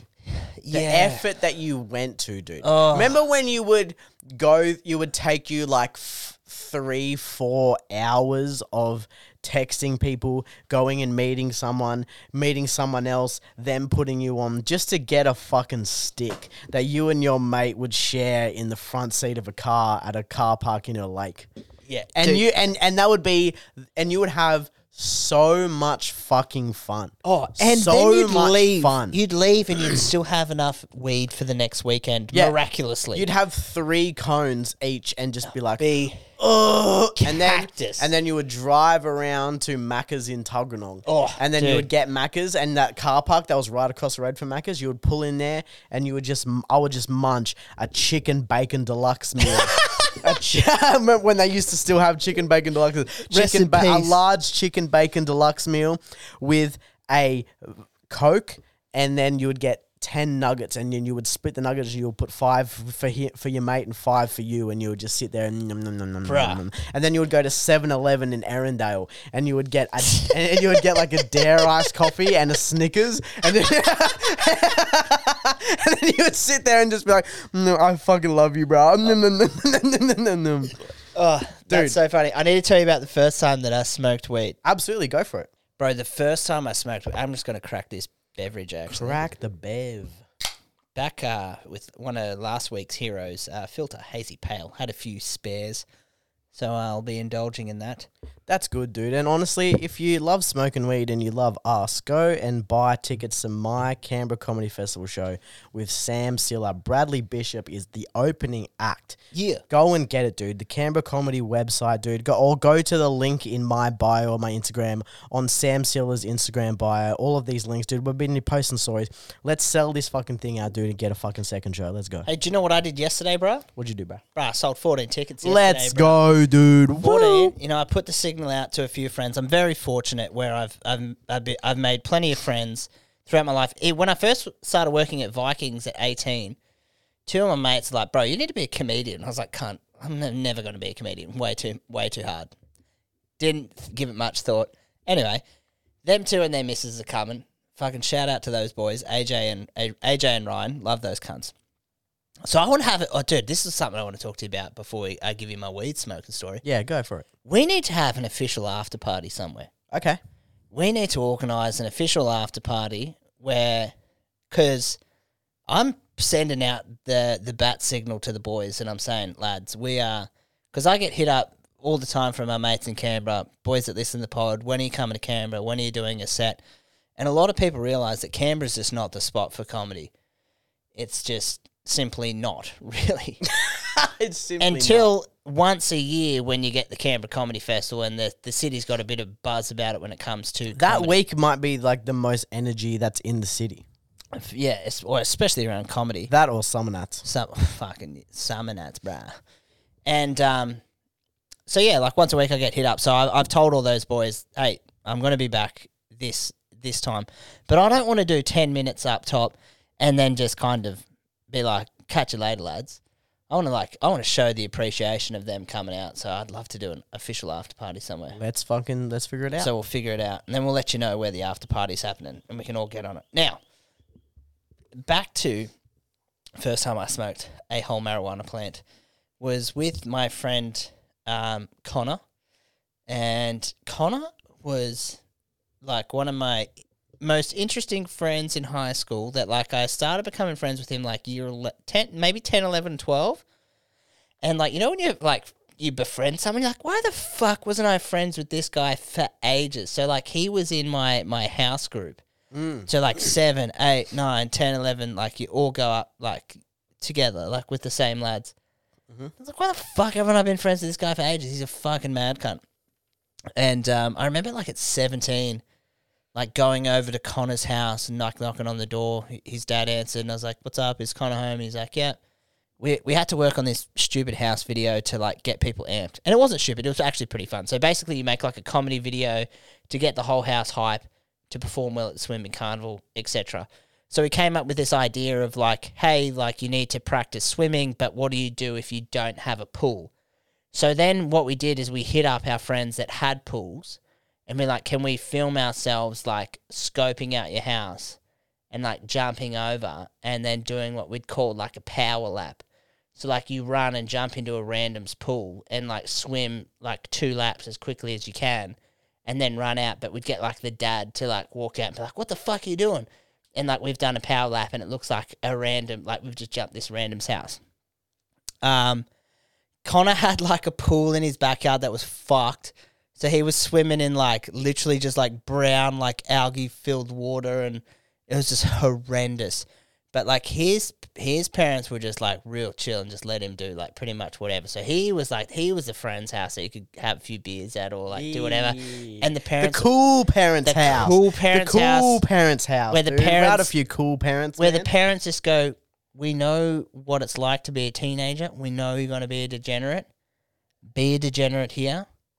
Because we can keep an eye on you being a degenerate. We can keep an eye on the degeneracy. We can let you get to a certain level of degenerate before we say, young man, tone down the degeneracy, please. Yeah, my parents were the cool parents. I think... Never anything at my house, though, because I lived in Bungendore. But my parents were always the ones that, like, bought us booze and stuff like that. Look, I don't think And I turned out fine. Kids... Kids aren't on the horizon for me and my partner anytime soon. But if I ever was to be a parent, sorry, I'd think I'd like to be a cool parent. But I'm going to be a cool dad. I'd like to just be like, look, bruh, I'd like the young'uns just to feel like they could have a house where they could. Because they're gonna do it. They're gonna do it. I'd rather them do it near me. Yeah, than sneak down to an oval. So I can take care of them, then sneak down to a fucking oval, dude, and get shit faced on $7 goon bags, and then get fingered. Yeah, you don't want that. You don't want that. You want your son to be doing that. Yeah. You don't want your daughter to be doing that. No, not at all. So anyway, Connor had cool parents, and we got sidetracked. Anyway, we were trying to work this video out. We was coming to the editing process, and like neither of us were great with computers, and we couldn't get this video to work, and it was due the next day. And Connor's like, "Fuck, man, I'm so stressed out. I need to have a cone." And I was like, "Oh, there's ice cream here," and he looked at me. And he was like, "Yes, but that's after." And he's like, "Mate, you are a dead set child, like a 17-year-old child." And he's like, "No, I'm gonna smoke some weed." And I was like, "Oh, that's terrible. Like, you can't do that, Connor. That's really bad." And he's just like, "Dude, it's not that bad." He looks at me. He's just like, "Bruh, like you drink. So, like, if you drink, you can do this as well." And I'm like, "Oh, man, I don't know. Like, that's illegal. That's breaking the law." And he's like, "You're breaking the law drinking underage." He's like, "Plus, it's not that bad." And I was just like, "Oh, fuck, I don't know, dude. Like, we got exams and stuff tomorrow." He's just like, "Dude, we've also got to do this thing. Like, fuck it. Let's just have some." And I was like, "Oh, okay." And he's like, before we do it, he goes, "I'm going to go get McDonald's." And he's like, "But I'll teach you how to smoke one." And I was like, "Okay." So he teaches me how to utilize a bong, and I'm like, "How many do I need to have?" And he goes, "Trust me, you'll know when you're high." And I was just like, "Okay." Dude, so come on. So I was like, it's got to be like drinking, right? So like I am smoking like these like little baby ones, and I'm like, so you got to have 3 before you feel something? Yeah, so I had like 3 or maybe 4 before like feeling anything. And then, like, by the time Connor's left and then gone, like, come back, like, I remember just being really baked in his backyard, looking at this big gum tree. And the way that the shadows formed on the tree, it formed like, do you remember the old school drama masks? There was 2 drama masks. Yeah. They had, like, the semicircle eyes. Yeah. It had, and one was laughing and one was crying. Yeah. So it had, like... Because comedy and tragedy. Yeah, it had the comedy mask on. Like, this tree looked like... The shadows just looked like that's what it had on there. And I was like, "Oh, that tree's in a fucking good mood. Man, that's fucking sick." And the way that it was just like blowing in the wind, like it just looked like it was just dancing and just having a good time. And I was just sitting there just like in my own world, just kind of following this tree along. I have no idea how long I was doing that for. Connor comes back. He's like, "Bro, are you okay?" And I was just like, "Bro, check the tree out, man. The tree's smiling at us. Like he's got a big smile on his face." He's like, "How much did you have?" And I was like, "I don't know, maybe 4. He's like, "You had 4 cones?" He's like, "Is that bad?" He's like, "Dude, no." He's like, "It's not bad." He's like, "It's for more your first time, it is." Yeah, dude. He's like, "It's more than what I was expecting." And I was like, "Am I gonna be fucked?" Like, and he's like, "No, everything's gonna be alright." And then like, we sat there. I remember eating a Big Mac, just being like, "Bro, this is the best tasting thing I think I've ever had."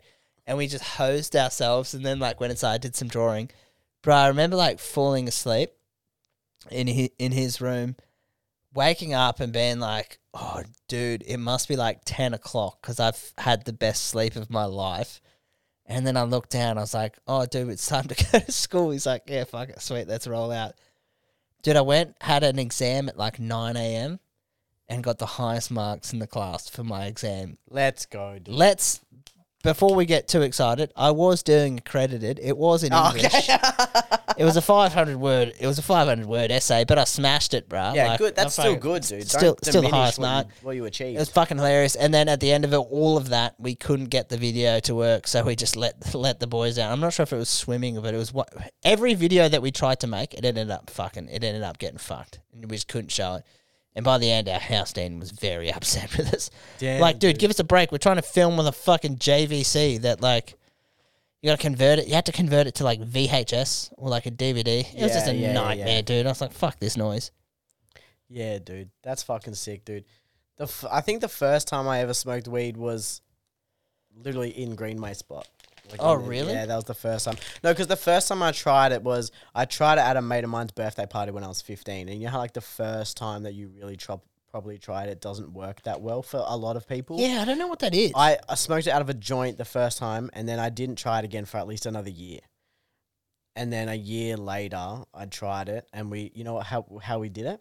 We took us about 2 hours to find a stick, $20, which we both went halves in, because at that point you couldn't afford $20. Yeah.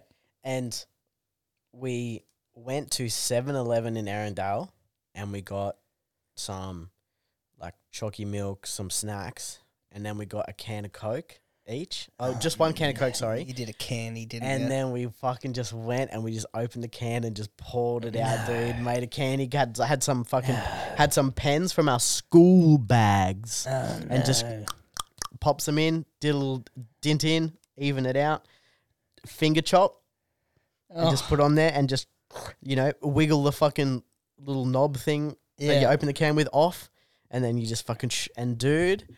At first, we were like, I don't know if we'd smoked that much, so we should smoke more. We both had like 3 or 4 cones each out of the fucking thing. Out of the canny, yeah. And then just almost out of nowhere, dude, I was just like, boop. Boop. My fucking brain was just like, and then I felt like someone had grabbed my ankles and was trying to drag me through the floor towards the engine. Yeah. That's what I felt. I was just sitting in the front seat of my mate's car going like, And then my mate used to do this thing. My mate used to, before we even really understood what podcasts were, because this was like 2012, 2013, he used to, without telling us, me and the boys, he would just put record on his phone. And just record our conversations. Yeah. And he did that. And he just put it in the center console and just let us fucking go, dude. Let the boys ramble. And at one point, dude, we were talking about, we went to McDonald's and I would always get chicken bacon deluxe. Yeah. Obviously, dude. CBD, fucking mate. Peak fucking meal. And my mate would always get a Big Mac meal. Mm-hmm. And we were talking about, and I kept going like, it's very funny that they call it the Big Mac, and it's not the biggest burger that you can get at McDonald's. No. It's not really the Big Mac. They need to sort it out. But it's not really the Big Mac, dude, because my chicken bacon deluxe is way bigger. The quarter pounder is bigger. At least the double quarter pounder is bigger. The Angus's are bigger. Yeah. You know what I'm saying? So, and then I was talking to him, dude, and I was just like, it shouldn't even be called that, bro. It should be called a fucking medium Mac. Medium-sized Mac, dude. These should be called fucking medium Macs. The regular Mac. And in that moment, that was the funniest thing that anyone has ever said in their life, dude. Oh, dude. And so there's just a recording in the cloud, dude. Somewhere of me saying they should be medium Macs. Look at it. It's a medium-sized Mac. And then laughing for about 15 minutes. Oh, dude, when you're chopped, that's fucking A-grade material. I was going to say you should almost bring that back. I don't know if I ever told you this story, and apologies if I have, but I don't think I've told it on the pod before, but one of the funniest fucking things, I think it was my first year out of school, and I didn't want to go to uni, and I was working at Vikings in Arundel, and one of my mates, Pat Joyce, was working there as well. And Pat is, and still to this day, is just a fucking mad cunt. Like, one of the last times I seen him was at, I think my school reunion. He's just a fucking legend. He's a good cunt. And I think I got him a job, or he just ended up working there as well. So we're doing functions, and then we eventually transitioned into, like, actually the club. And one night we both had it off, and at the time, I don't know if he still does, but Pat was smoking a bit of weed, and he's like, hey, like, do you reckon we should, like, smoke some weed? And I've always been, like, the guy that rolls joints. Yeah. So I said to him, I was like, yeah, we can do that. And very similar situation to what you said. I think we were waiting to get paid or something, and we maybe had $10 each or something. We were fucking poor as fuck. And so we cruised to get this stick. We were super excited. We're like, yeah, we got the stick. But it was at the point in time where we would spin it. Sticks. And yeah, $20 of the weed, right? Sticks, dude. Imagine if you tried to get a stick now, dude. It would be if I had a stick, dude, it would be gone in 15 minutes. And you just get laughed at. And I would be like, yeah, I'm a 27. Me as a 27-year-old man, went to a drug dealer and asked, "Can I get a stick?"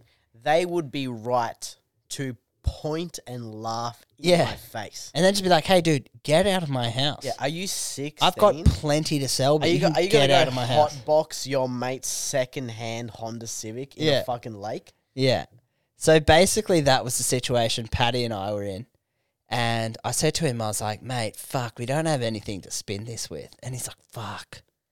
And I was like, "Bro, how much money do you physically have?" And he was like, "Bro, I think I've got $2."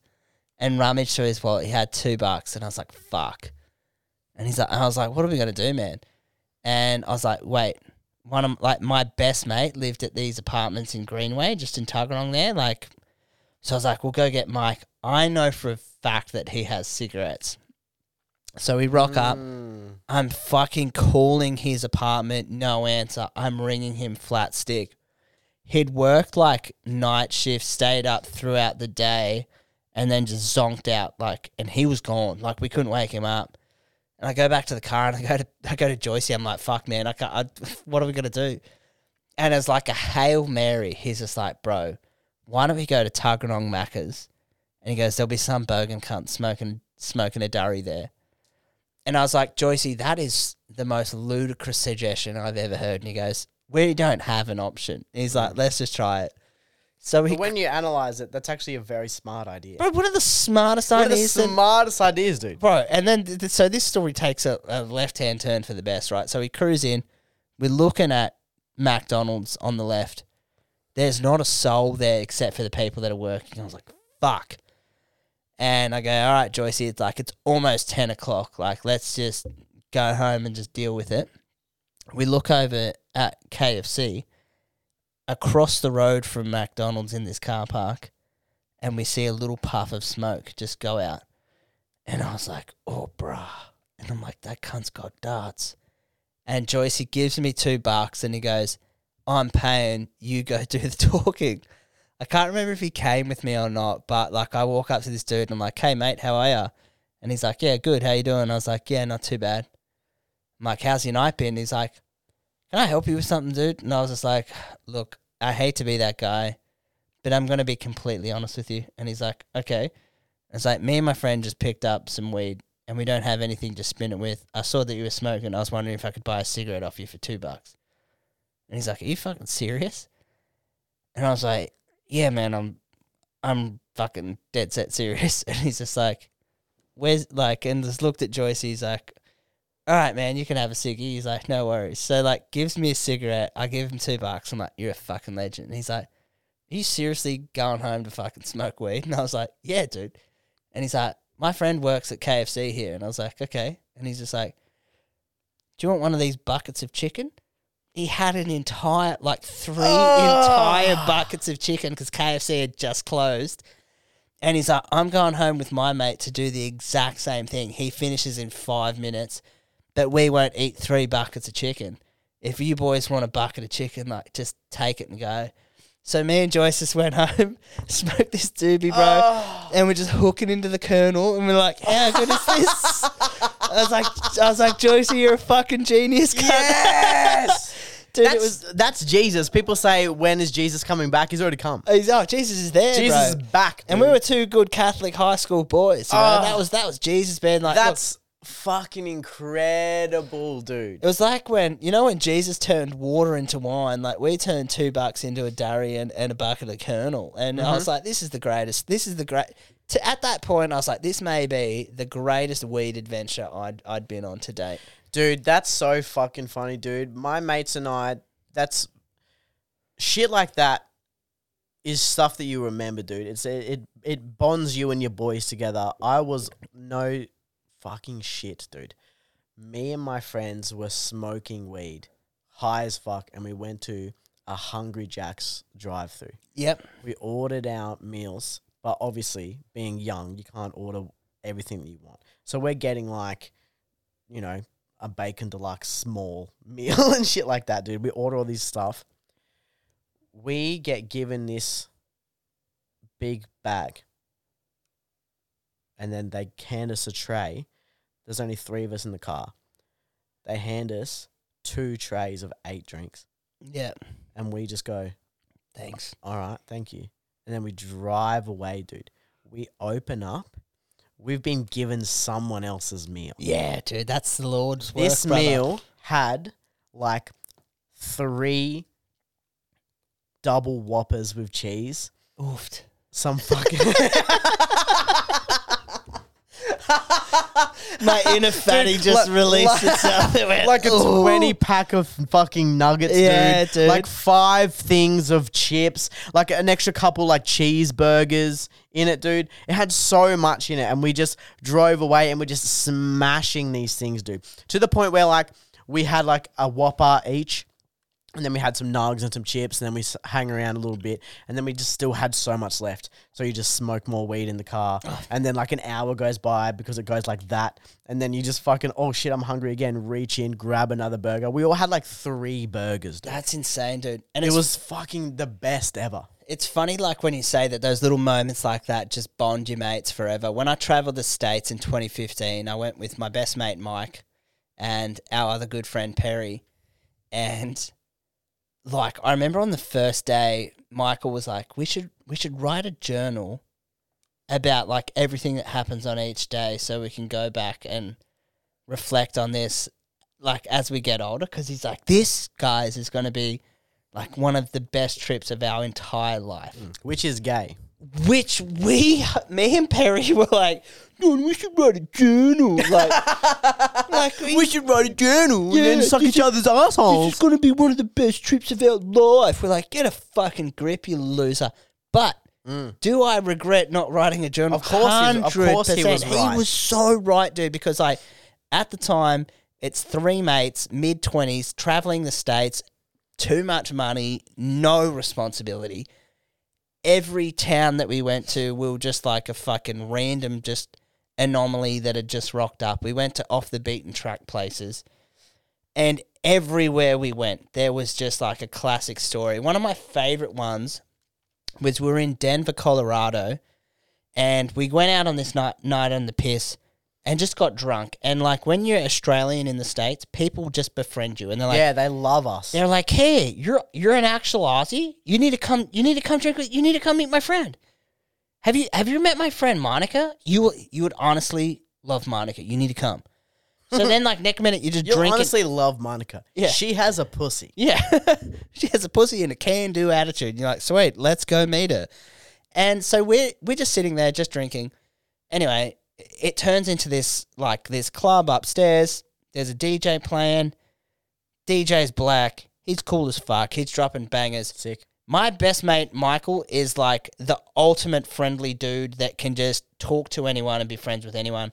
Where I take a little bit to warm up to people and I'm like, oh, fuck this cunt. Like, why are you wasting your time talking to this guy? Anyway, MK is talking to him and gets his number, and he's just like, hey, man. And basically the crux of the story is we're all outside the club at like 2 a.m. or something. And Michael's talking to the DJ, who's also named Mike, Black Mike for this story. And like Black Mike's like, yeah, man, like just let us know when you're back in Denver. We'll hit it up. I know all the clubs, know all the people, know everything that you need to do. You guys ever been to the Red Rocks? Have you seen the Red Rocks amphitheater? Yeah. Yeah. So we're like, oh, dude, it's our dream to go to the Red Rocks. We were both into producing music at this point. And he's like, yeah, cool, man. He's like, just let me know when you guys want to come back. I'll get you tickets. We'll kick it. It'll be all good. And MK, my mate's like, how good's this? And I was like, bro, this guy's probably talking shit, but fucking it is what it is. You've got his number. So a month later, we go back to Denver. Because like I said, we've got too much money, no responsibility. We're just like, what do we feel like doing? And it's like, let's go to Denver. We've got free accommodation there. Fly back to Denver from, I think, California. Message Black Mike. And we're like, hey, Black Mike, can you get us tickets to, this show? This show had Porter Robinson, Skrillex, Glitch Mob, Destructo, and like 2 or 3 others. I can't remember. And anyway, lo and behold, Black Mike doesn't get back to us. So I say to my friend MK, I'm like, I told you, motherfucker, that guy was a shit talker. It is what it is. Let's just buy tickets.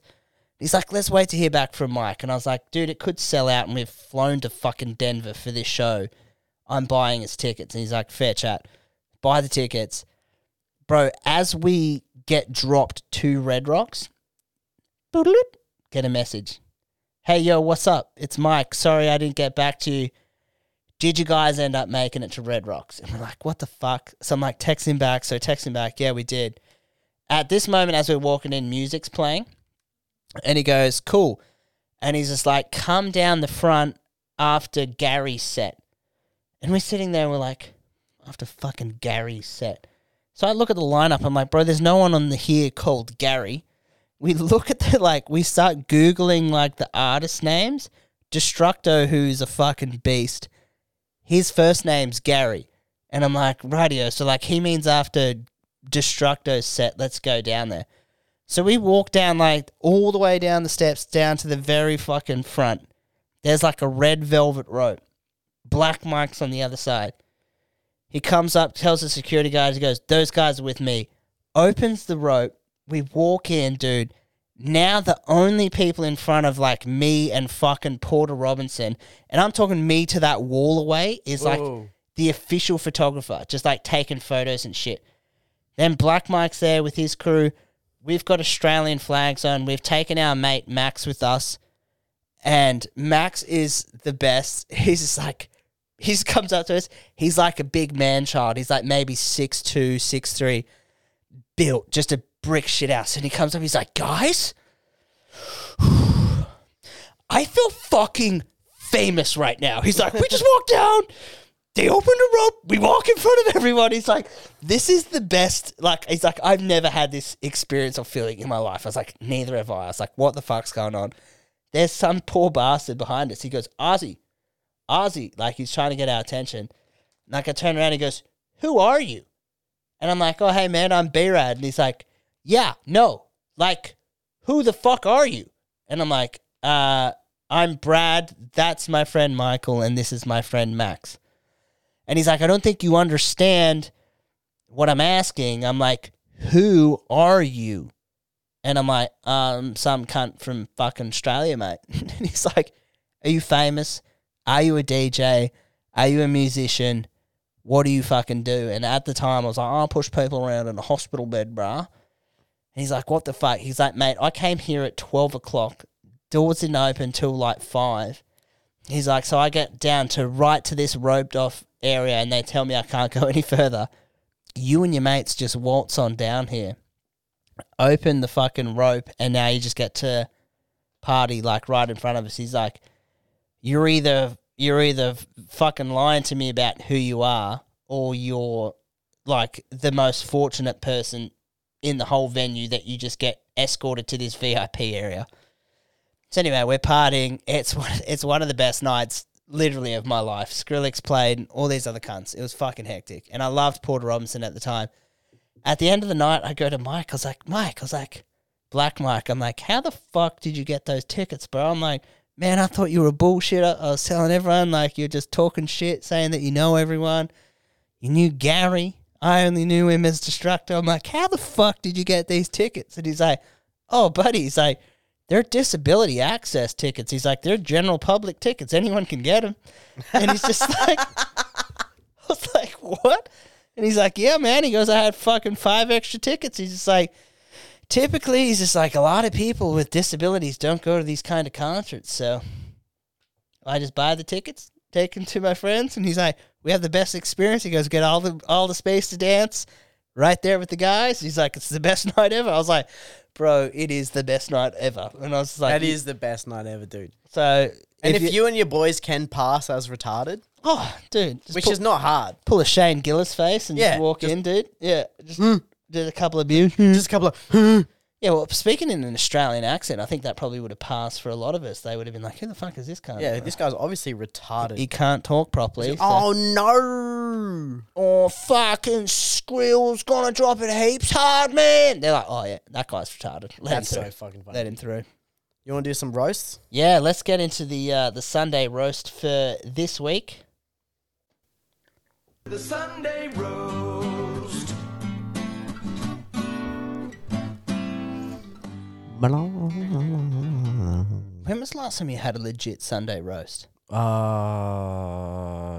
Christmas. They go hard, Over don't they? Christmas. Sunday roasts go fucking hard. Heaps good. I remember we used to do them so much when we were a kid. We'd always go to my nan and pop's place for Sunday roast because my nan and pop, where I lived in Bungendore, shout out Bungendore, fucking they lived a few streets away from us my entire childhood. Yeah. So like every now and then, like so my grandparents were a big part of our lives and would always go there for a Sunday roast. Have a fucking lamb or a bit of beef. Big fucking roast lamb. Roast lamb was big. Mm-hmm. Roast lamb, baked potatoes. Oh, baked potatoes. Fucking that like creamy cauliflower and broccoli. Yep, I know the one you're talking about. Yep. So like, and then like then you got your fucking beans, you got your fucking carrots, you got your fucking those little buns that you have, and you take them out of that. Oh, so even dude. you put them in the oven, and you come out, dude. I would have like 4 of them, bro. And we would cook so many, dude. I love those there. I know what you're talking. Like you could fit like a cocktail Frankfurt in one of those buns, and like, it'd be like a little mini hot dog. Yeah. Those buns, bro, could be one of the most underrated. Like, dude, when you got one of those fresh out the oven, bit of fucking warm butter. Slap it on that. Doesn't get better, bro. Oh, dude, they're seldom talked about, and it's fucking unreal, dude. Yeah, they're fucking incredible, dude. Dude, I would not be lying if I said I haven't fantasized about taping 4 of them together and sitting on them. Just that's how good they are.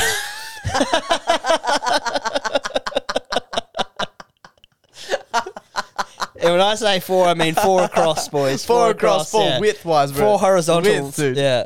But the man who we are roasting this week is a travel blogger. So if you guys haven't seen, there is a young man, not a bad looking fella, pretty jacked. Yeah, pretty jacked, pretty tall, pretty handsome.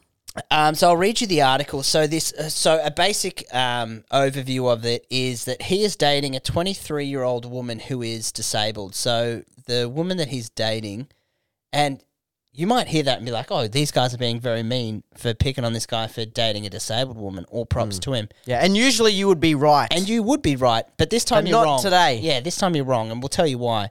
The gentleman is dating the young lady who's 23, was a cancer survivor when she was younger.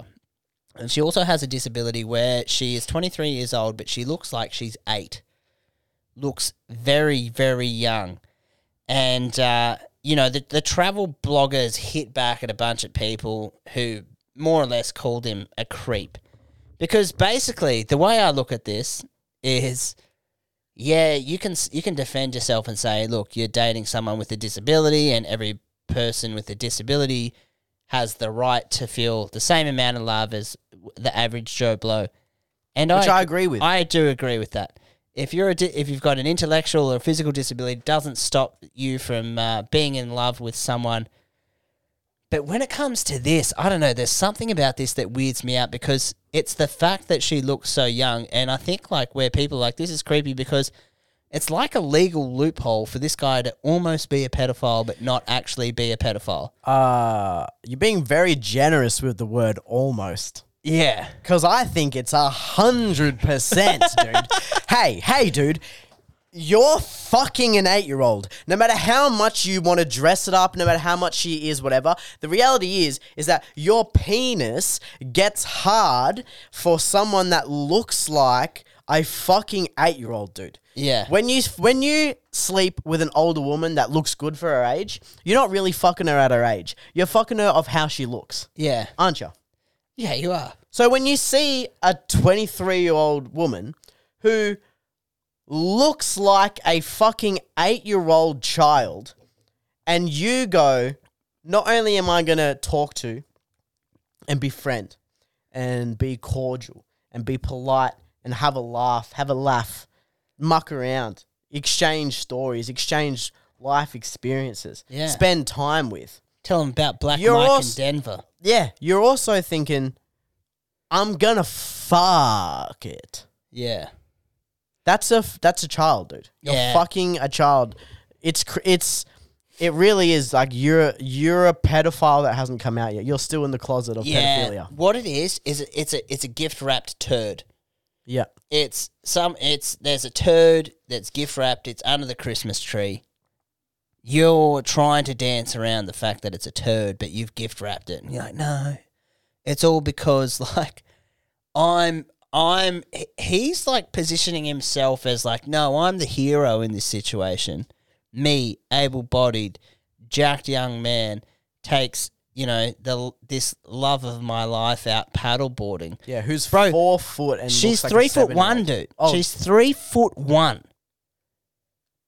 Like, and it's a mean thing to say that someone's a walking blowjob, and I'm not saying that's what she is, but it is for real that she's in the neighborhood of people that you would say that, and like it's a fucked situation because I feel sorry for her because yeah, like you wanted her to be in love, and I'm like maybe it should be one of those stories where she's in love with someone with the same disability, but then like you know, who am I to tell someone who they should be in love with and who they shouldn't be in love with? Yeah, but which is fair. I'm in that same camp too. But I think she has the right to fall in love with whoever she wants. But there's something about this cunt that's just creepy, bro. It's just, stop it. It's a tough situation. It's very different to be like, oh, she's 3'1", she's a dwarf, she's a midget. Yeah, because you know that means that's just a small person. Yeah, which means they have developed breasts, developed wider hips, a bit of an ass. This young woman is a prepubescent, no curves, no tits. He may as well be fucking a 12-year-old boy. He may as well be fucking a 12-year-old boy. It's something crook. And I don't know, did you hear his reason and his defense of it that goes for about a minute? No. I'll play it for you. What you mean, Shauna met was, I saw the first season of the show. I was really inspired by her emotional strength. So I sent her some flowers and a card saying, go live your best life, wishing you all the happiness you deserve. Of course, I did the show knowing I was going to get some hate, but it's very important to remember that Shauna is an incredible 23-year-old woman who has a disability. So as you're building a connection with her, it's important to acknowledge her disability and look past that and build it with who she is as an individual. You know, she's this incredible, inspiring 23-year-old woman who just happens to be a little bit short.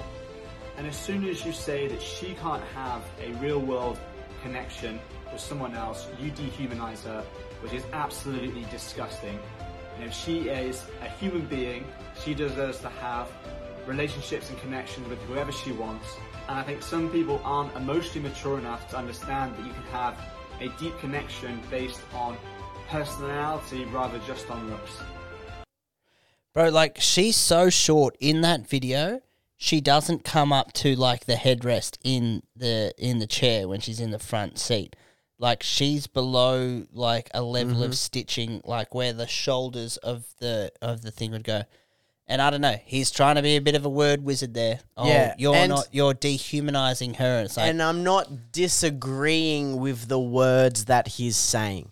I'm not, dude. I know that there are people who are out there who are disabled, who are retarded, who deserve to have love and to come, all that type of shit. Okay? I don't want to dehumanize anyone and stuff. But pushing all of that, I'm actually a good person, don't look into my personal life too much shit that most people do. The reality is, she looks like a fucking small child, dude. You can't, I know all of that type of fucking word wizardry, dude. You're fucking doing nice, dude. You're doing a lot of fucking verbal and mental gymnastics to try and trick people into thinking that it's okay for you to be fucking someone that looks like a small child. Because then, like, when you hear, stop it, dude. When you hear that interview, he goes, when I first saw her, he saw her on TV. And then he's just like, so I sent her flowers and was like, hey, you deserve to be happy. You deserve to live the best life. Bro. This is a guy who leaped, like a leap of faith, like his life depended on it. Yeah. At the chance to fuck a kid with a loophole. Yeah, that's what it is, dude. Exactly he was he was fighting demons of I want to fuck kids, and then he found this and almost straight away went, I have to seize this opportunity. Yeah. And that's not okay, I don't think. It was like it was the pot of gold at the end of his rainbow. He's just like, look, I Found his own leprechaun. Yeah, he found his own damn leprechaun. That's exactly what he did, dude.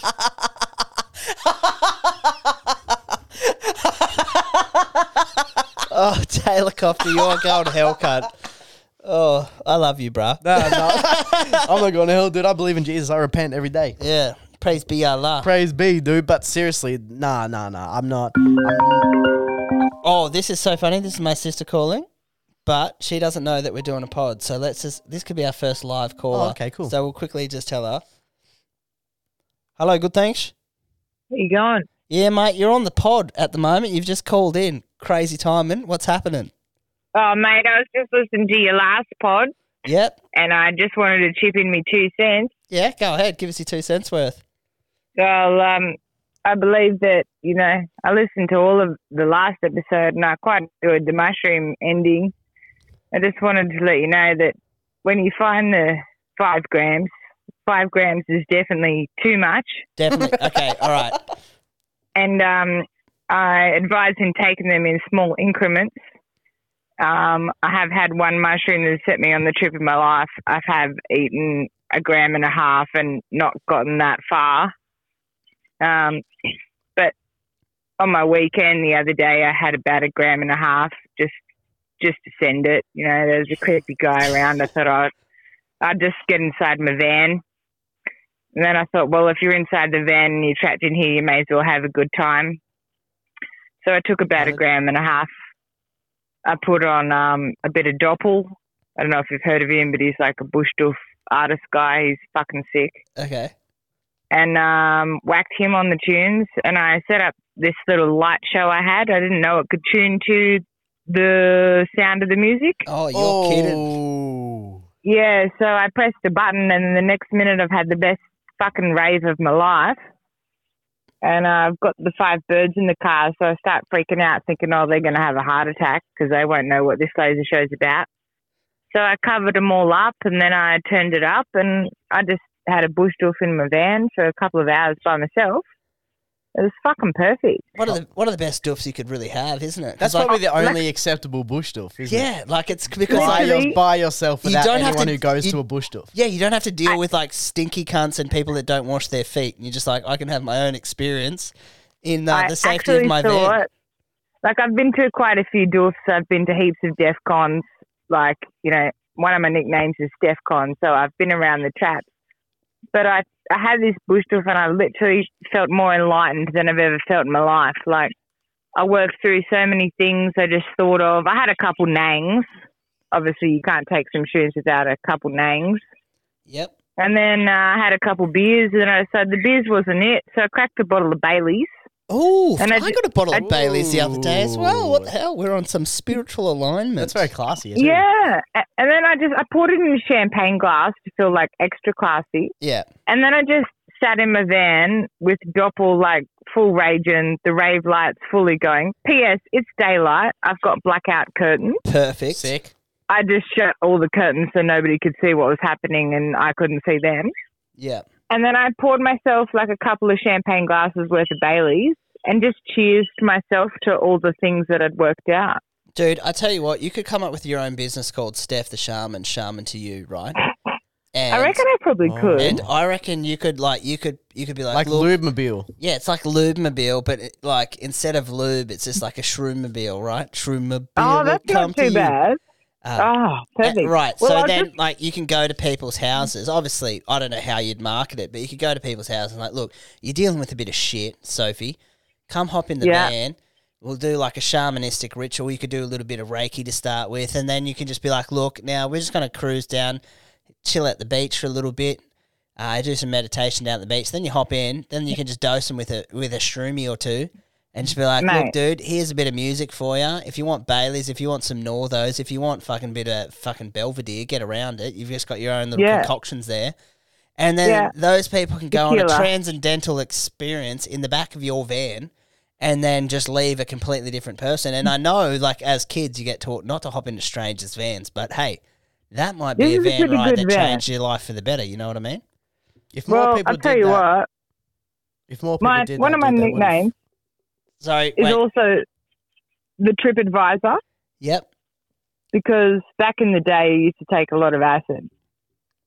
So every Monday, I'd take some acid just to make sure, got to keep yourself in check. And then I started introducing people to acid. And then I'd take people on like the TripAdvisor show. So every year I'd take a crew to Vivid in Sydney. Yeah, nice. And we'd all go around there, Circular Quay and whatever, and we'd trip out. And then, if people started freaking out, no worries, I'll get you home. I'll show you some nice things like, candles, they breathe, plants, they have life. You can press life into a leaf. Like, I took people on a lot of places. So, but acid doesn't really work that much these days for me. Like, it totally works, but I don't think it works for me that much. But shrooms, like, honestly, and just between us and the podcast and all the listeners, wherever I went the other week, I parked my van, I took some shrooms, because I got 5 grams, right? Yeah. I thought, I better try this. Like, you can't not try it. You can't give it to your friends if you haven't tried it. You don't know how strong it is. You don't want to fuck up your friends. You've got to try it. Yeah, you need a crash test dummy. Yeah, so I ate the biggest stem and the biggest head in the bag. I fucking got not much, I was a bit devoed. I was like, oh, this is pretty shit. So then I went back for another scoop. I was like, okay, we'll see how this goes. It wasn't that good. So I went back for another one. I thought, I just want to get a bit fucked now. Like, I've got the flavour, but I don't have the full taste, like, And then next minute, it's like 8:30 at night. The sun's going down. It's 8:30 at night. The bush started calling me. I just got an extra beer, got the one in my hand, locked my car, and I started running into the bush. I ran this whole trail.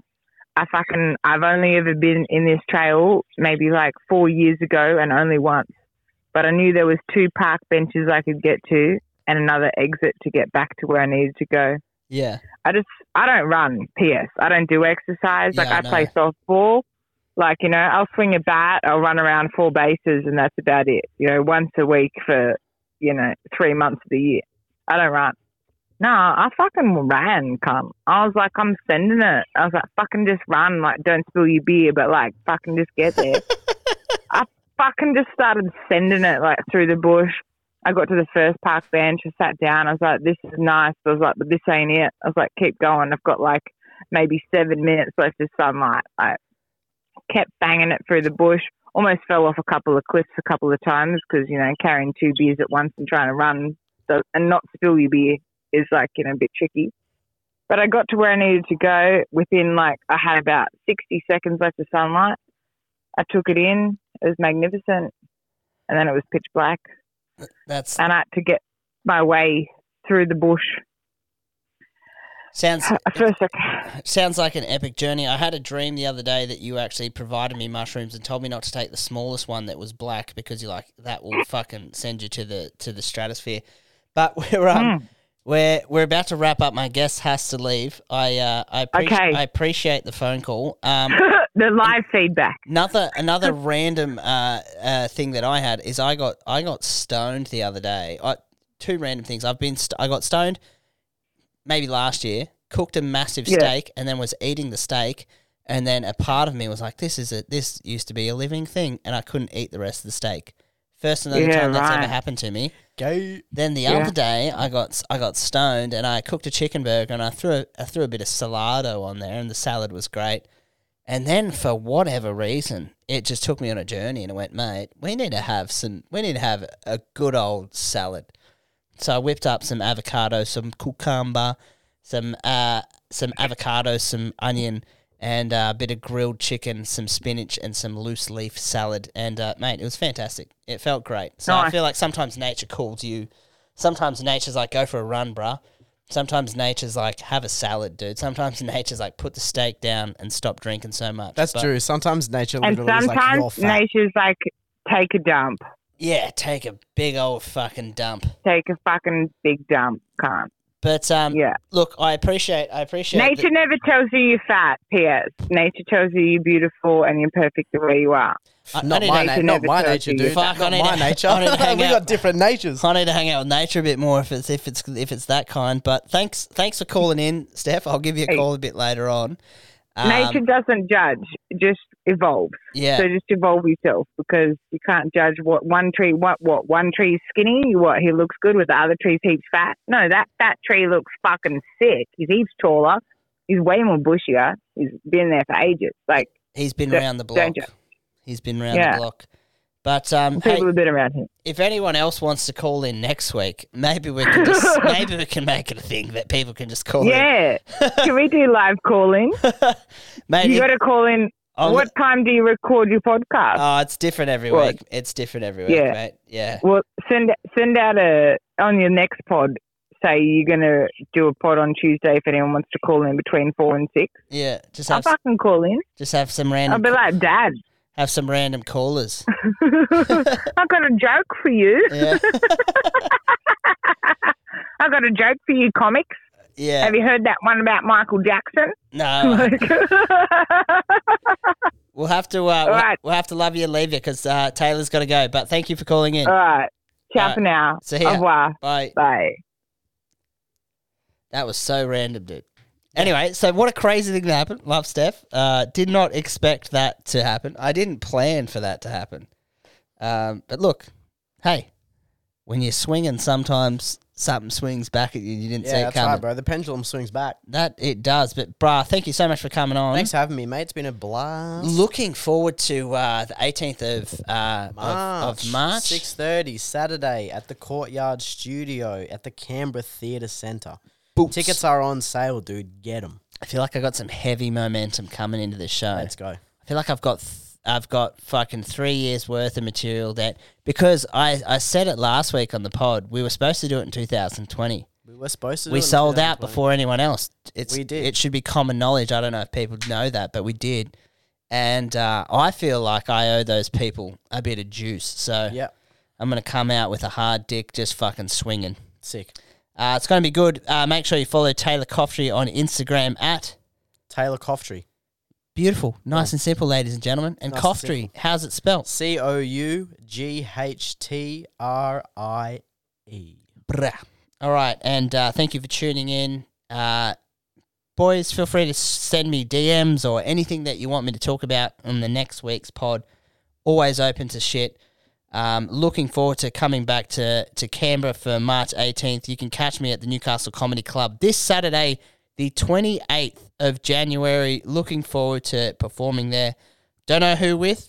I've just been given the heads up that I'm on the show, so very excited about that. You'll catch us around Newcastle. Make sure you give us a follow on the gram, and we'll tell you where we'll be performing. If not, don't forget to smoke weed every day and take care of yourself. Love ya.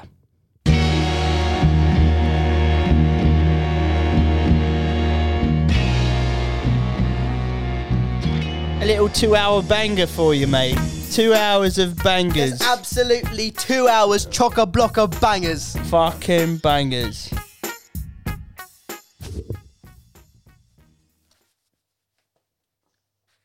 Don't forget to eat some ass.